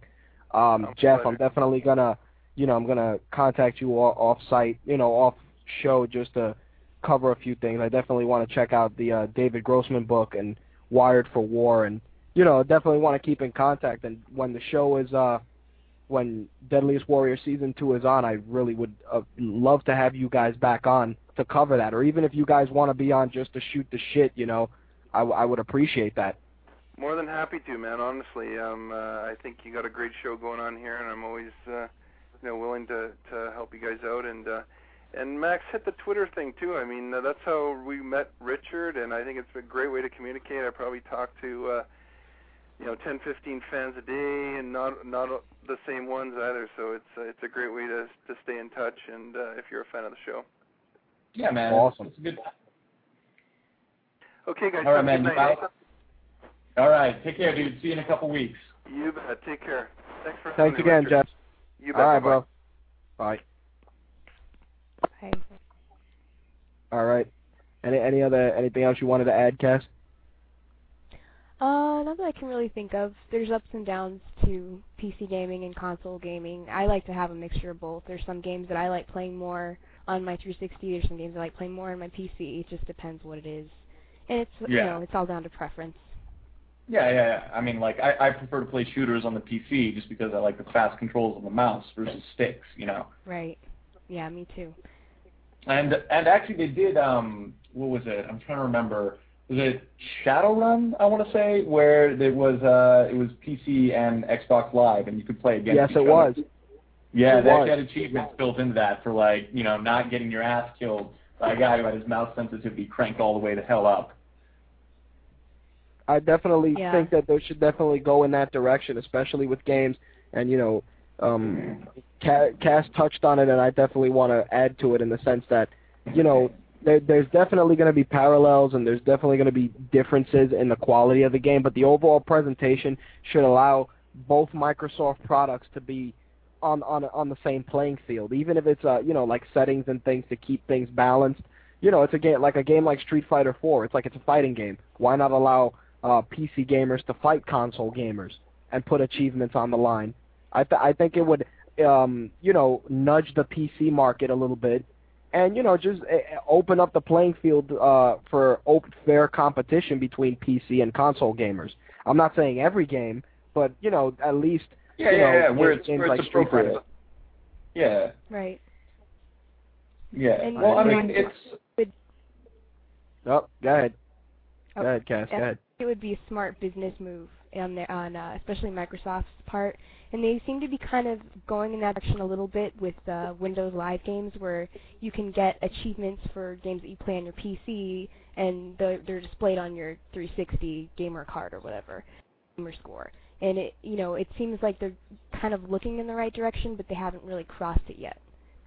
Yeah, and part of that is there is money to be made there, but in the end, it's also developer time. It costs a lot of money, and to get somebody to work it out technically, which I'm sure it's a hurdle they only have to cross once, where you can play between the two networks is it's non-trivial. I mean, somebody's got to take care of it, and then you get into all kinds of design issues where you're worried about balancing for controls back and forth, like things where you are trying to balance, the differences in, the quality of the accuracy of the controls between a PC and 360 for something like a shooter, but or a strategy game. Like there aren't enough buttons really to have as many inputs as you'd like on console. whereas you've got a full keyboard on a PC. How do you balance and design interfaces so somebody can go up against like a champion StarCraft player, on their 360 and still be able to pull off a win. So it becomes non-trivial in terms of designer time as well. Balancing it, playtesting it, making sure that it's fun for both parties. But for something like Street Fighter 4, I can't see a reason why not. I mean, just plug in your 360 controller. For goodness sakes, it's USB. Just like hook it up to your PC and have at it. Yeah. This is true. And it saves a lot of the the problems. Like I have Left 4 Dead for 360 and PC because I have friends that play it on 360 and I have friends that play it on the PC. Yeah, exactly, and, exactly. I'm able to play with everybody. And it would really help that problem along if the programmers somehow found a way to let us connect, Oh, it's definitely possible. It's just, it's expensive.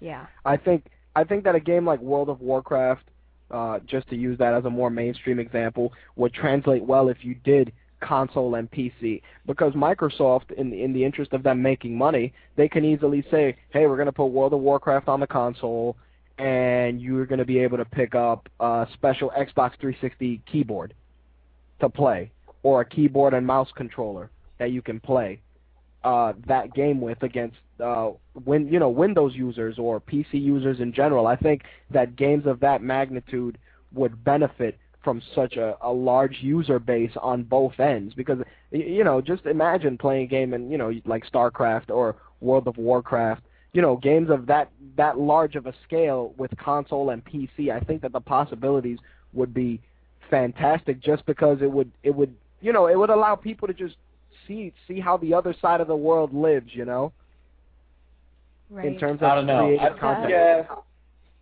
I don't know if it's that bad though. I mean. No, go ahead.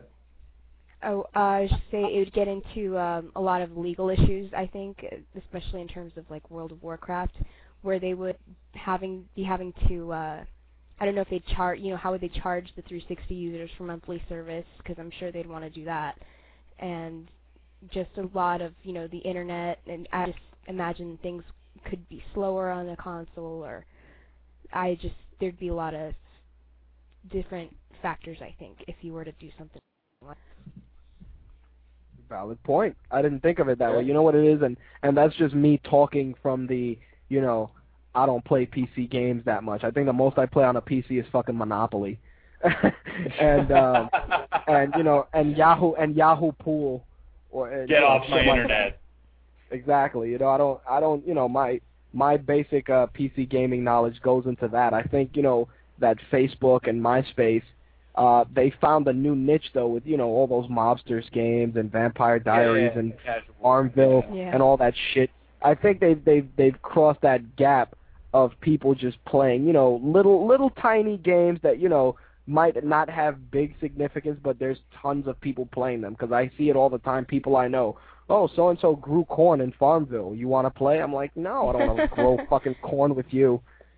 Oh, dude, you should try it. It's awesome. It's awesome. Grow some corn, bro. That's all I'm saying. Yeah, my girlfriend plays it. I look at that shit and I'm just like, she's like, I have to check my crops.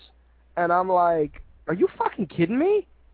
And she's like, no, I have to go and check my crops. So I'm watching her check, and I saw one of the guys at work, he was trying the Mobsters game. I'm like, what the hell is that? Is this how far gaming has come, where the casual gamers are, just really coming in now with such little itty bitty games? It's like you're playing Farmville, but you wouldn't play a game like The Sims, which is the same shit, or Sim City, even though it's a virtual person trying to survive. It's ridiculous.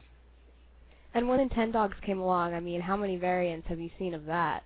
There's so many, even as far as apps go, and companies are making tons of money with that now.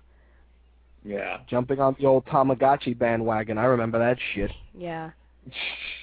And it was a smart move from Nintendo. I mean, taking such a novel idea, integrating it with consoles today, it makes sense.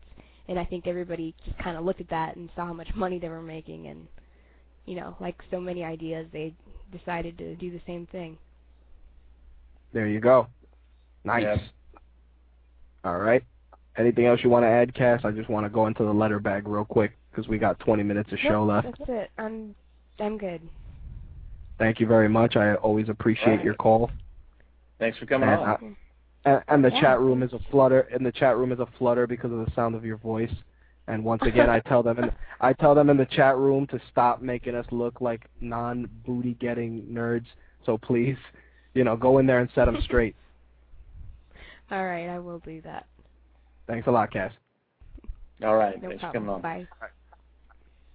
Yeah, man, I think I got a jet too. it's all right, so I'm just gonna go through the letter bag, but thanks again for being on. I'm gonna communicate with you and Jeff off show. Yeah. Shoot the shit. But Deadliest Warrior Season 2 in spring. Once again, if you want to check it out, go to spiketv.com to download any of the episodes and to check out episodes of The Aftermath as well. Am I right? Yeah, excellent. The Aftermath as well. And don't forget to check out landmines.org as well. Take a look at sort of like our favorite charity for that. Yeah. I will post a link on the show site. And definitely, you and Jeff are on anytime, man. Awesome, man. All right. Thank you so much. All right, bro. Have a good night. All right. You too, dude. Bye. All right. Bye. All right. You've just heard, of course, Max Geiger and Jeff D. Moline from the Deadliest Warrior. I'm glad that they actually hung around for the majority of the show. A lot of shit definitely kind of fell off the plate this week. I'm just going to try and run through a few things, plus do the letter bag. The PSP Go dropped today. It is a $250 portable gaming machine that, in my eyes, is pretty cool looking. I actually got to play with it earlier this week, and I was definitely wowed by it. I was playing Rock Band on it and found it to be quite entertaining. The concept of dropping $250 on it, though, not so much. I am going to say, and, I'm more than sure that, if anybody's listening, they might be a little annoyed in terms of purists, but I'm going to wait to see what the modding community does with that system before I go and drop $250. I think that at the end of the day, that's something that for a portable gaming system, it's going into steep territory. $250 is serious business. I mean, $179, $180, I can understand, but when you're going $250 for a non-hard, non-disc-based console, it's crazy. I think that the PSP Go, while successful, I'm particularly disturbed at the fact that they, the initial allowing people to take their UMDs and trade them in for the downloadable versions of the game. I thought that was a great selling point, and I actually thought Sony was going to go in the right direction. It seems that, unfortunately, that method of thinking fell to the wayside, reason being that, they must have thought to themselves, you could just make money getting it, the hard way. Basically, Joystick.com's Griffin McElroy touched on it, and John Kohler from Sony said that, they were mulling over a goodwill campaign to allow UMD owners to trade in their games for digital PSP Go versions.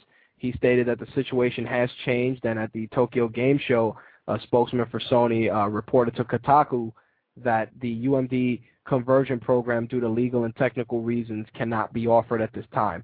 It definitely hurts anybody who had the intention of being an early adopter, just because, I personally, if I would have still had my PSP, I would have gotten the PSP Go because it's smaller, more portable, just feels like a sturdier system, has good sliding mechanisms. Overall, I think it was, a great little piece of hardware that Sony came out with.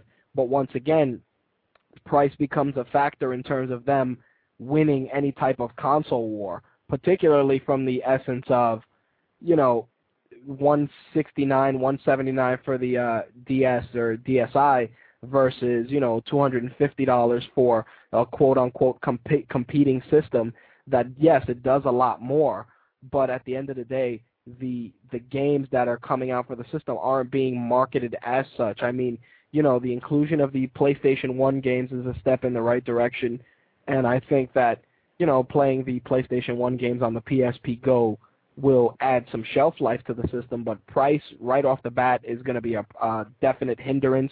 I think in November, we'll start seeing if the PSP Go is, a one-trick pony, or if it's going to be something that's going to get pushed more seriously as a complement to the PSP. That's pretty much it. I don't want to go into it too much because there's not too much show left. We actually have 15 minutes of show time, so I want to get into this week's letter bag. And my question from last week was, what were your thoughts on the Tokyo Game Show, and what games are you looking forward to the most? The first question comes in from Ant, who, while he did email this week, will not be eligible for the contest since he won a prize already. Nonetheless, I will read his email, and he said, seriously, this year's Tokyo Game Show was absolutely lame. It was the worst one I've ever seen, bar none. There's nothing that really interested me.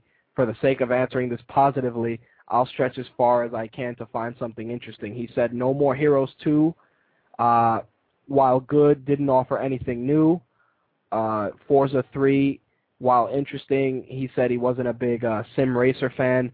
Final Fantasy 14 Online, he also said was interesting, but he's not a big fan of the Final Fantasy series. He ran down the gamut, Dead Rising 2, Crackdown 2, but nothing interests him. He took the opportunity to shit on Metal Gear Solid Peace Walker and said that he is tired of Metal Gear Solid games. To close out his email, he said that no new IPs have interested him enough this year from the Tokyo Game Show. The only thing he did say, though, was that Dead Rising 2 kind of has him excited, as does No More Heroes 2. I definitely appreciate Ant's email, but he wasn't on this week for me to tell him that he was ineligible. Ancient Wolf, or Wolf, who was one of our earlier callers, said that for me, Tokyo Game Show really didn't have anything major announcement-wise that was ground-shaking. The biggest surprises for me were Super Street Fighter 4 being leaked out and Lost Planet 2. The rest of the lineup was pretty much expected and on par. The reason I say Lost Planet 2 was that after the demo being released and reading the announcement, I played the demo and it was fun as hell and kept the action moving. The biggest disappointment was really the show itself on not pushing anything new. Well said, well said. Ark answered also. She said, there are a handful of titles that were brought to my attention this year at Tokyo Game Show. She said Super Meat Boy for the Wii probably surprised me the most. This is odd for me because it is indeed a 2D platforming game, but it is a gorgeous 2D platforming game that looks to be as fun as it is pretty. Another thing that was exciting is the possibility of an old-school soundtrack. If the initial gameplay footage is in fact playing the game's soundtrack, I think I'll be a happy camper. I'm definitely keeping an eye on this, and hopefully a decent price is attached to the game. I'm going to have to definitely look up this game because any game that's called Super Meat Boy definitely has to be interesting just because the title is so fucking weird. Cross Treasures for the DS, she said, looks interesting because of the way it's set up. It almost looks as if it may be a simple enough RPG for the greenest gamer to pick up and have fun with. To have fun with tried and true gamers. It takes a formula of creating your own world, but it has it connect with other worlds with up to 3 other people. To me, this makes a game a lot more accessible and personal. If this is executed correctly, this could be a major hit. She also said Death by Cube for Xbox Live Arcade looks deliciously satisfying. Has a way with words. While the puzzle aspect looks to be off one of the carts of Geometry Wars train, this game looks like it could provide me with hours of enjoyment. There's nothing like seeing a spray of red on a white and gray tile floor to satisfy the wolf-faced monkey that resides within. Well said. One of the most surprising for me was the game Ni no Kuni for the DS. Not since the days of the early Final Fantasy games has an outside art direction made me feel excited. I enjoy the work of Yoshitaka Amano immensely and feel that those early games have indirectly captured the emotion of feeling of his images. That being said, to have that once again, but this time with the creative genius that is Studio Ghibli, is quite alluring. This is another game I'll keep my eye on. And of course, she made it a point to mention Super Street Fighter 4 with the additional characters and possibilities of what could be. This is very exciting news for me.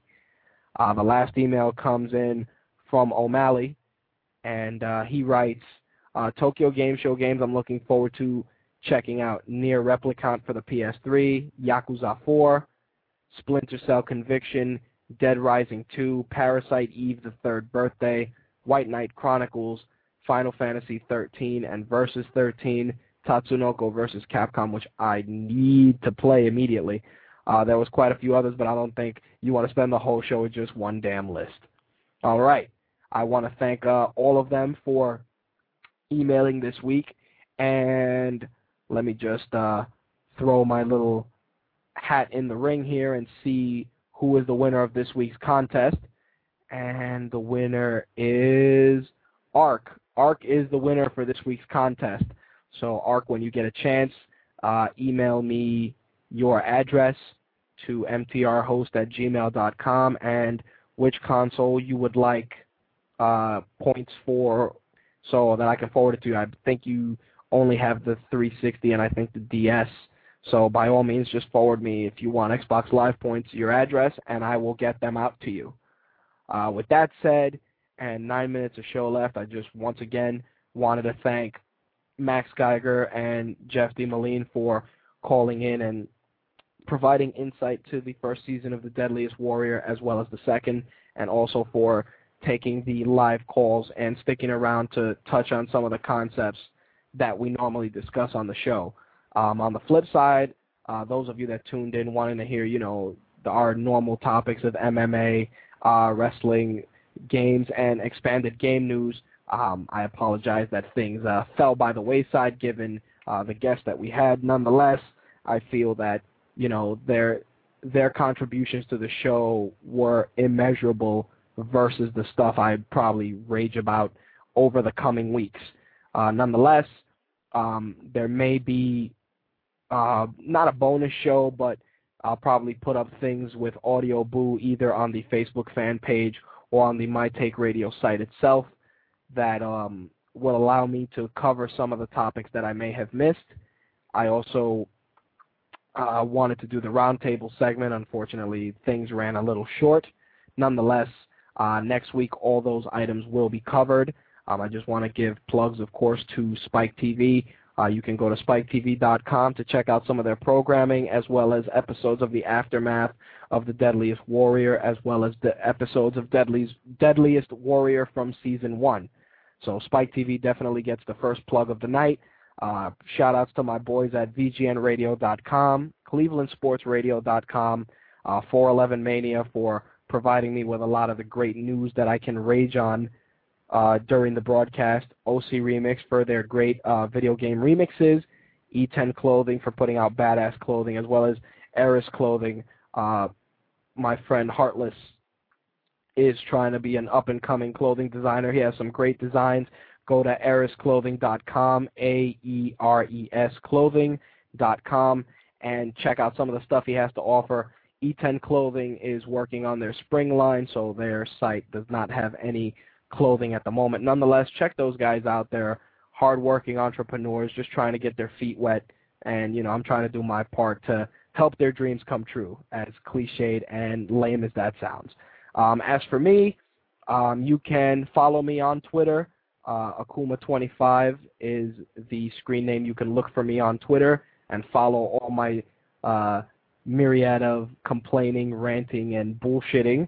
You can look me up on MySpace. It's myspace.com/RB19AD.